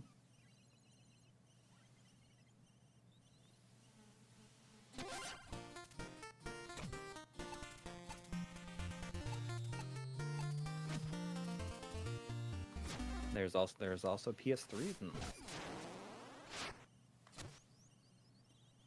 And I believe there is a copy of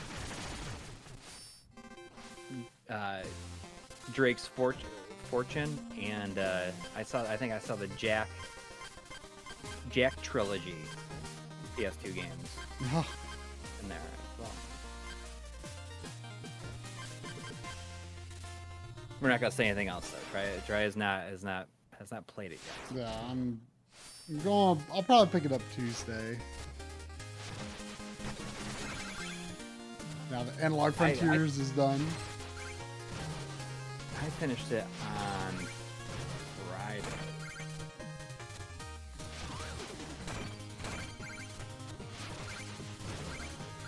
I did see the Shakedown Hawaii is coming to the Wii.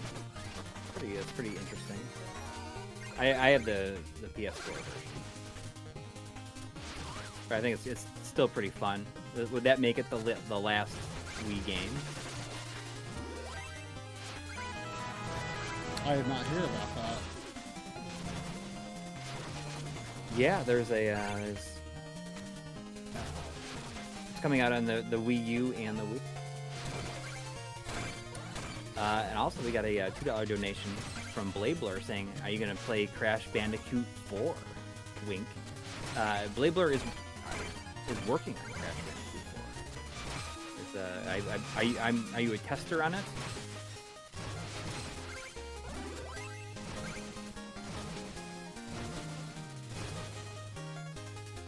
Yeah, I definitely would like to play it. It looks very good.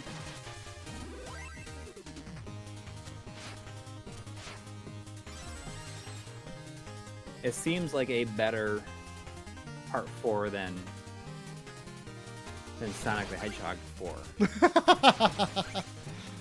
I mean, I've never played that, but from what I understand, that doesn't sound very hard to do. I like it when series come back and it have like a real numbered version after they stopped having numbers. Mm-hmm. I mean, I appreciate when series go to 4, because it seems like after the first 3 they always have like some other subtitle because I don't want to have a Part 4. Yeah, I always thought it was surprising that Naughty Dog did Uncharted 4 because like they've always, even if there have been other later sort of spin-offs of various Naughty Dog games, like someone else did it, you know? Right.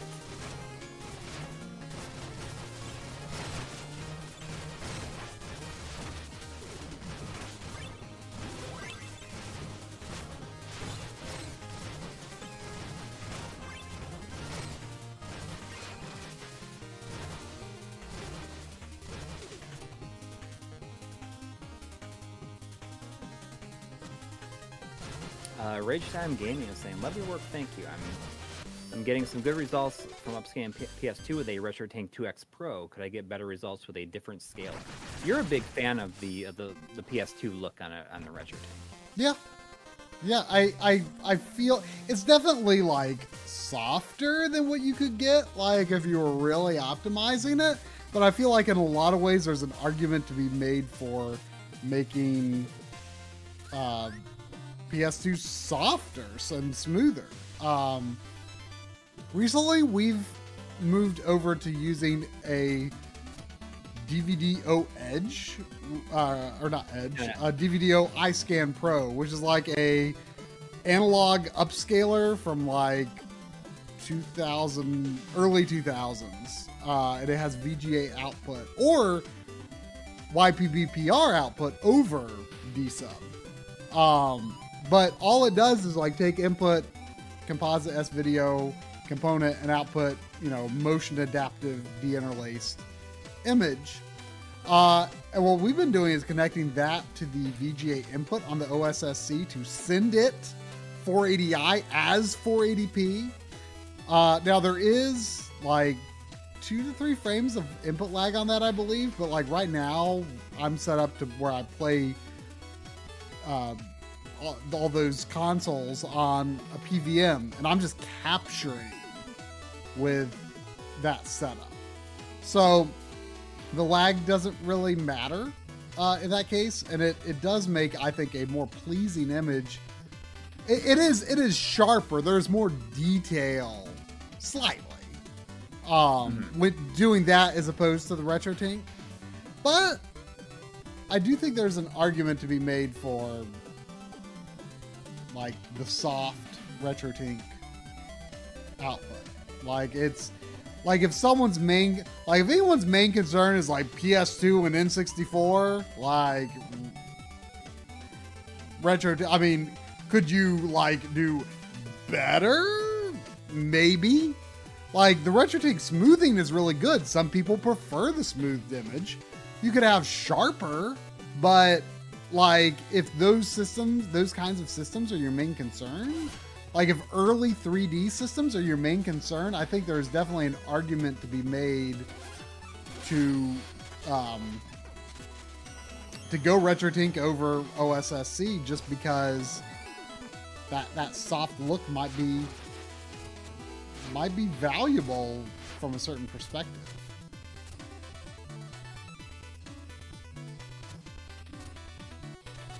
Because not only is it softer just by nature, but it's also, it's got that optional smoothing filter, so.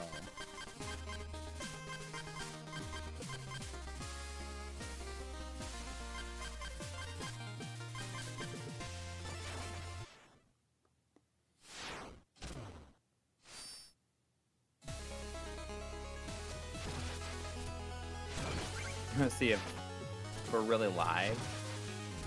Say Cookie to put my test to rest. Cookie. Aaron Welsh saying, does anyone else get irritated when someone calls DE15 D-sub or DB15? I have called a D-sub. I mean, so is DE15? I mean, different? I mean, is that okay? Here we go. DE15. I mean, it's like, is there a proper way to say it? I mean, I've also seen what is it? VGA or HD. I've seen it said like HD15. Yeah, I mean, and sometimes I'll just say VGA for simplicity's sake. Like, I know that's not what the port is, but, you know, your average person viewing it isn't really going to understand that, I don't think. Like, people just call them VGA. Just like when you're talking about RGB and component, like, really, if you're talking about RGB and component, like, you should be talking about RGB and YPBPR, you know, instead of saying component. But, like, components just, for clarity reasons, it's just easier to say, unless you specifically do need to be talking about the actual signal, in which case I will get into client YPBPR, but it just depends.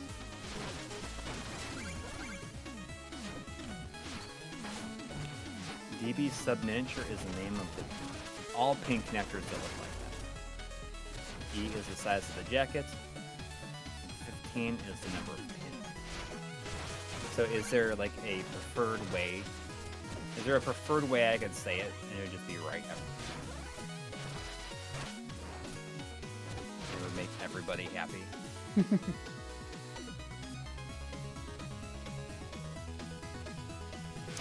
know, I have a bad habit of looking at like ports that are like the same shape and size as VGA and being like, oh hey look, you know, this thing has a VGA port, but then you like try to jam a VGA into it and it's like, oh wait, that's like it doesn't have enough pins. We had a $2 donation from Hey You. Hey you. Saying, ever thought of a GameStack partner video? I mean, yeah, I mean, Joe's been in a few of our videos. I've been in, people might not realize this, but I've been in several GameStack videos. Several.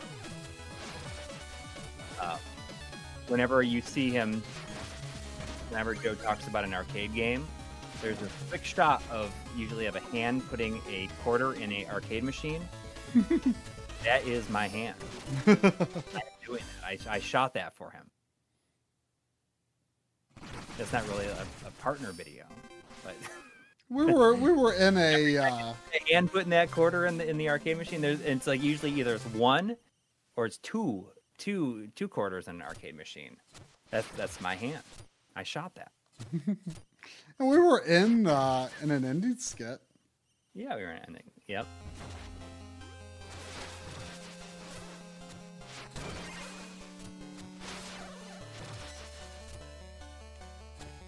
It's just funny to say that because I'm surprised he still uses it, but I guess it's a useful shot. I do not get any.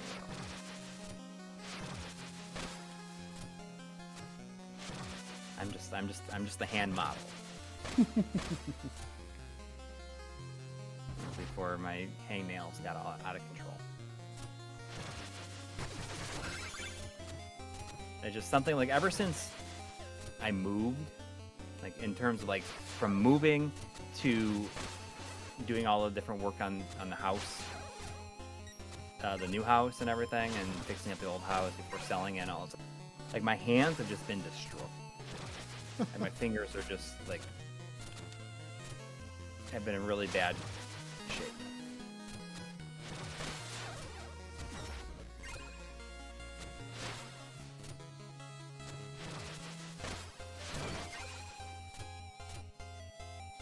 He probably does think it is funny to use the same shot, but also it's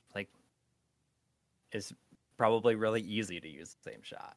And it gets the point across without having them to reshoot it. There's actually, you know, speaking of things we've done with GameStack, I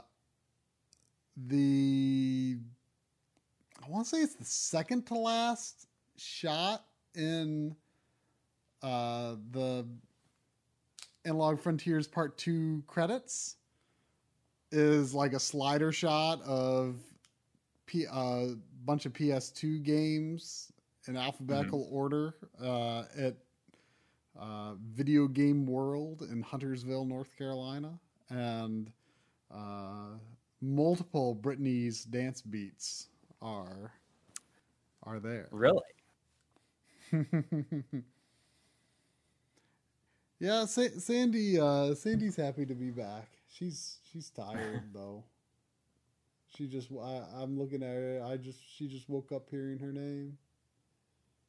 She's sleepy. She had a good time at my parents' house though.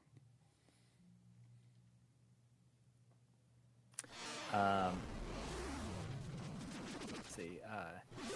Gerald Tan is saying, how did you all decide who would be Guy and Cody in that new DF Retro video? That's just how it was made. We didn't really make any decisions. Yeah. I thought you were going to be Cody, actually. Yeah, I was a little surprised by it, but it actually works out best because I always like to play as Guy. And I play as Cody, so I wish I played as Hagar. I mean, I'm better with Cody. I guess he probably looks more like him, so it made sense. Yeah, it was the easier edit. Yeah.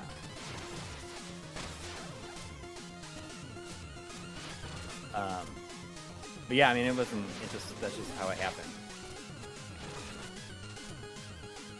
That intro was just so good, though. Have you seen Richard at the end? Yeah. I mean, I think it's the funniest part about that is the laugh that it does after. Like, you know, it's like cuts to the like.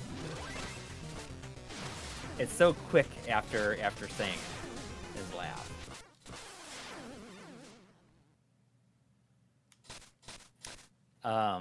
We got a $2 donation from Container 7. This says $2. $2. How about them $2? What are your $2? Your 2 cents. $2.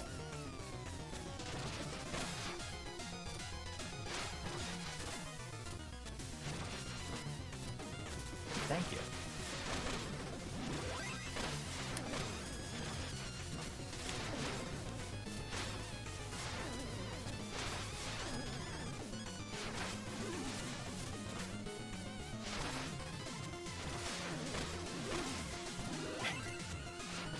Aaron Wells thinks that you should end all the videos with a post-scroll Tales of Sandy short.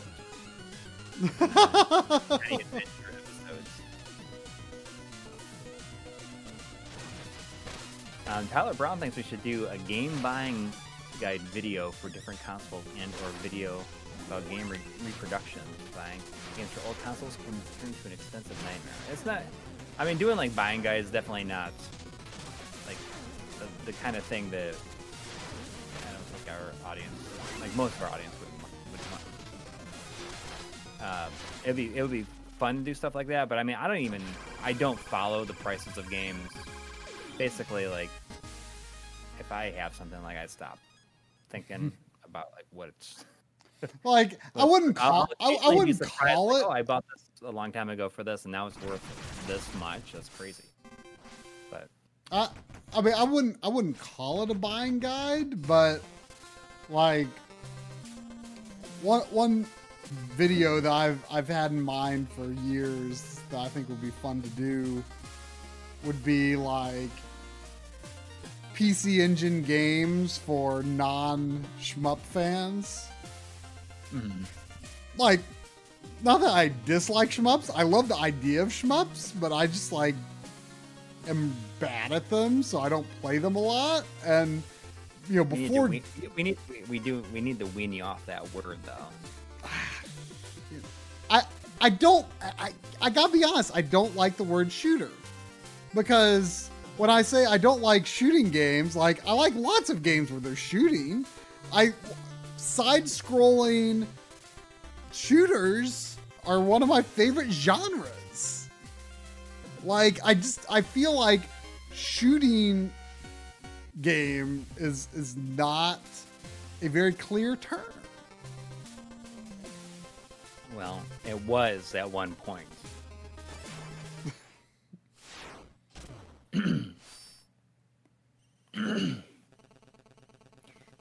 A Neo Geo episode without fighting games?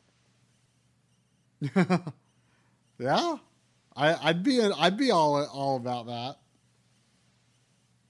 But like before getting the PC Engine, though, like it felt like that was all people talked about on the system. But there's like so much more to it than that. Yes.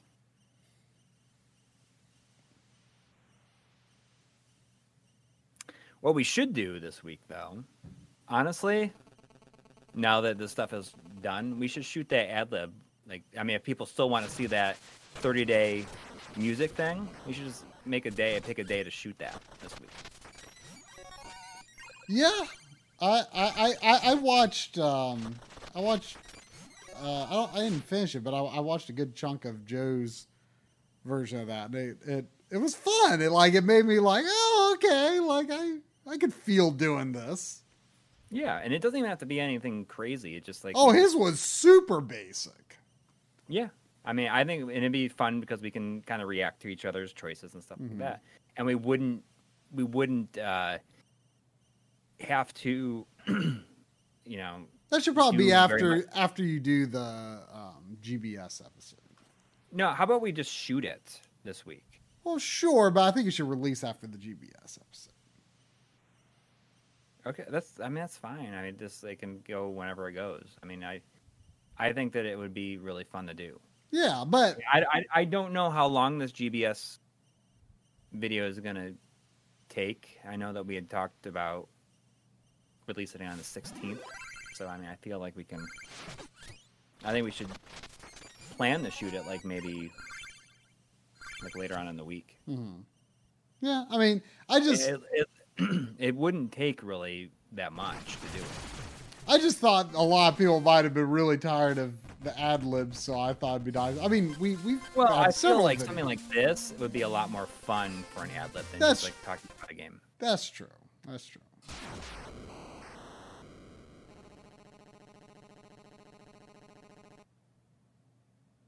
I mean, I think that I don't think it would be difficult, and it doesn't have to be something that just takes away from anything else. I think we're in a kind of on a roll, and I think that would be a good way to easily put together a video.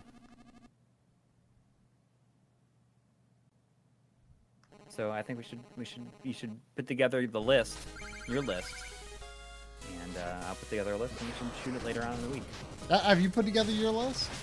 I have half of the list complete. Oh, okay.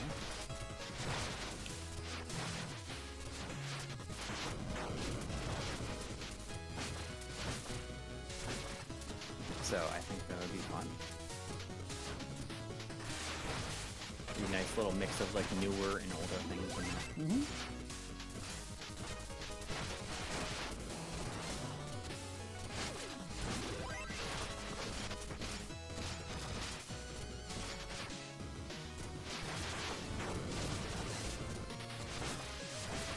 I mean, I just think something like that would go over be a lot more fun for an ad lib than just like a game review, and like it's not gonna be some.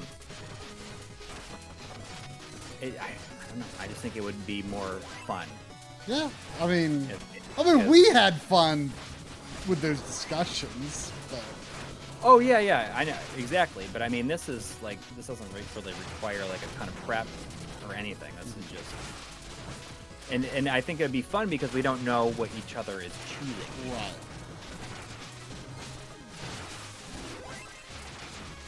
Well, yeah, I mean, the list will change over the years, but I mean, they could be.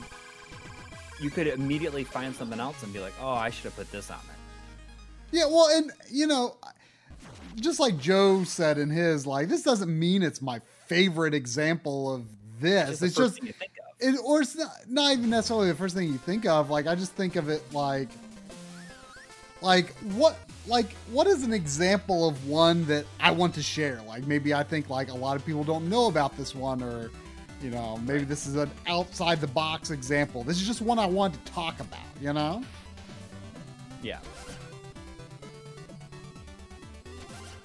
mean, I think that we could probably shoot it in 2 hours. Oh, probably less than that. Like, I really liked how Joe's was, like, he didn't really, like, get into it. Like, you just said, like, okay, this is the topic for the next one, and I'm choosing this. And then you listen to it. But, like, there will be a little back and forth reaction with us, but I don't think it like needs to be anything major about explaining it or why we thought about it or whatever. We just, I really like Joe's like, here it is approach, you know?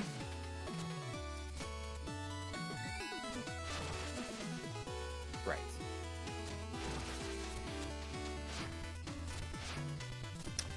Well, should I, you know what? I'm going to talk to this lady before I wrap it up. Because I do have a Shovel Knight in me.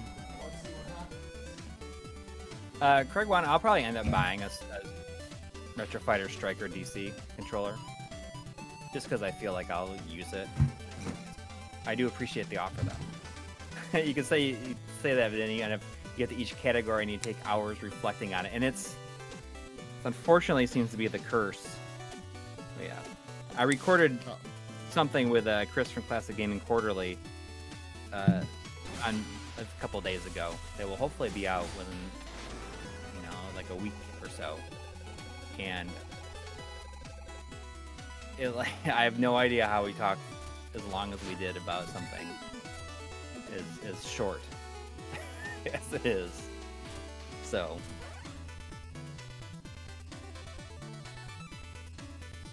what do you get now? Huh? There's like a little Shovel Knight fairy following me around now. Oh. I wonder. Oh, you got your amiibo? Yeah. I wonder what happens if I choose like something else. Let's pick another.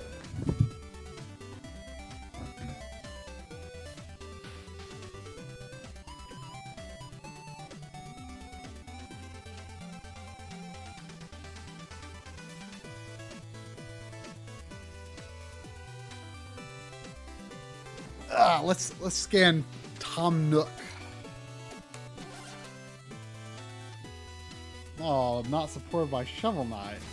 Well, is anything other than Shovel Knight supported? Like, what else would be supported? I mean, didn't they release all the playable characters? Did they? Yeah, didn't they have like King Knight and like Spectre Knight? Oh, I did not know that, actually. Or if I did, I forgot. So maybe it is just Shovel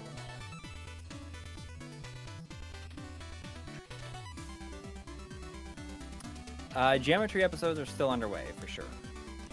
Yeah, I mean the geometry episode in Analog Frontiers Part 2. You might have noticed that Steve from the channel Retro Tech appeared several times, and that footage was shot in February. But while it was very, very, very handy for Analog Frontiers Part 2, the main reason I actually shot it was for the geometry episode, which there is a lot more footage where that came from. So, yeah. So it's closer than it has ever been.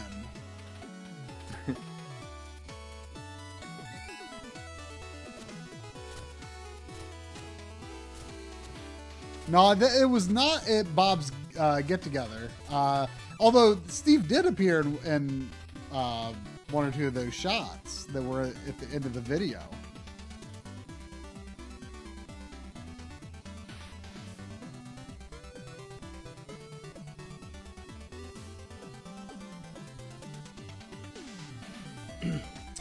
Well, is that gonna do it? I think that will do it for tonight. That was this. When was the last time your Wii U has been turned on?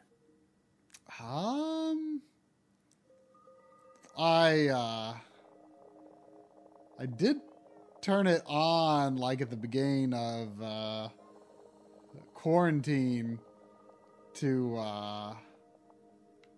take a screenshot of the amiibos of me, Lynn, and the Everyman there to put on the webcam slot since Drum and Lynn weren't coming over for the streams anymore. Oh, right. So I put our amiibo there. Like, have we, like, I guess we streamed DuckTales Remastered. I'm pretty sure I played the Wii U version when we streamed that. What's that? What is that? What's What is- that's the demo for I can't move the cursor when it's on the screen. That's the Fatal Frame demo. Oh, I see.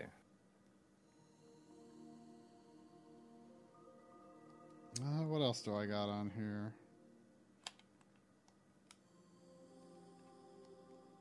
Oh, I can't send, like, when I go inside a folder, I can't send it to the TV. Oh. But yeah, have we ever streamed Wii U other than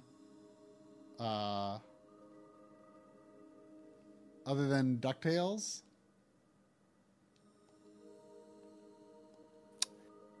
I don't think so.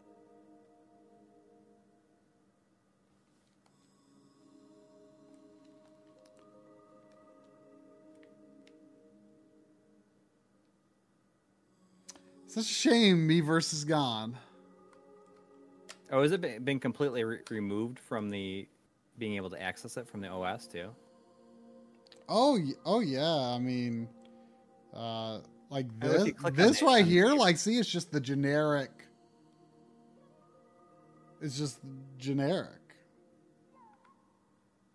Like, Even if you click on the Miiverse thing on the bottom, like the people, like what does it show? let me see what happens. Capture card episode. I'm not sure if we had any plans to do like a real. The Miiverse service has ended. Thank you for your interest.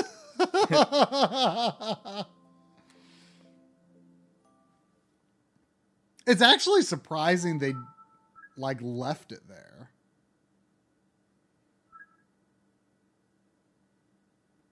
Yeah, I'm surprised. So yeah, there's the Wii U for you. We'll have to stream Wii U some other time again. Yeah, now a couple of years. Maybe. So I'll shut it off. Goodbye, Wii U.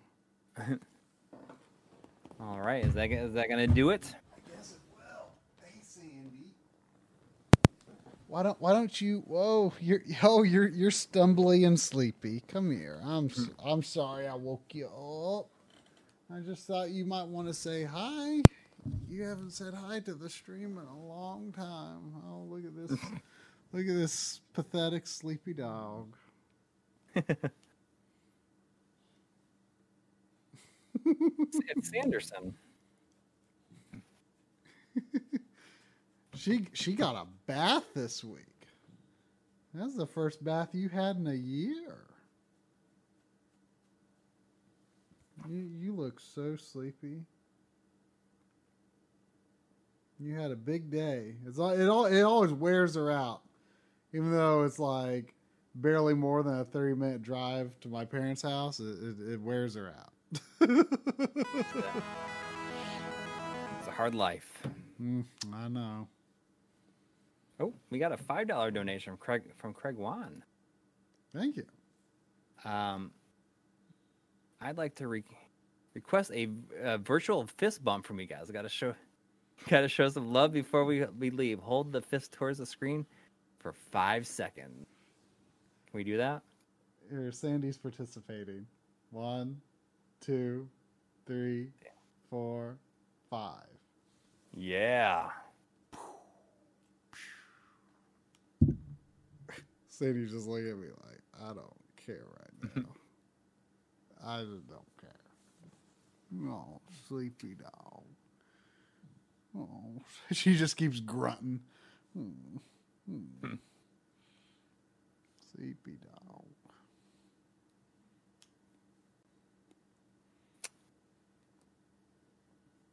Oh. It's like, I guess that'll do.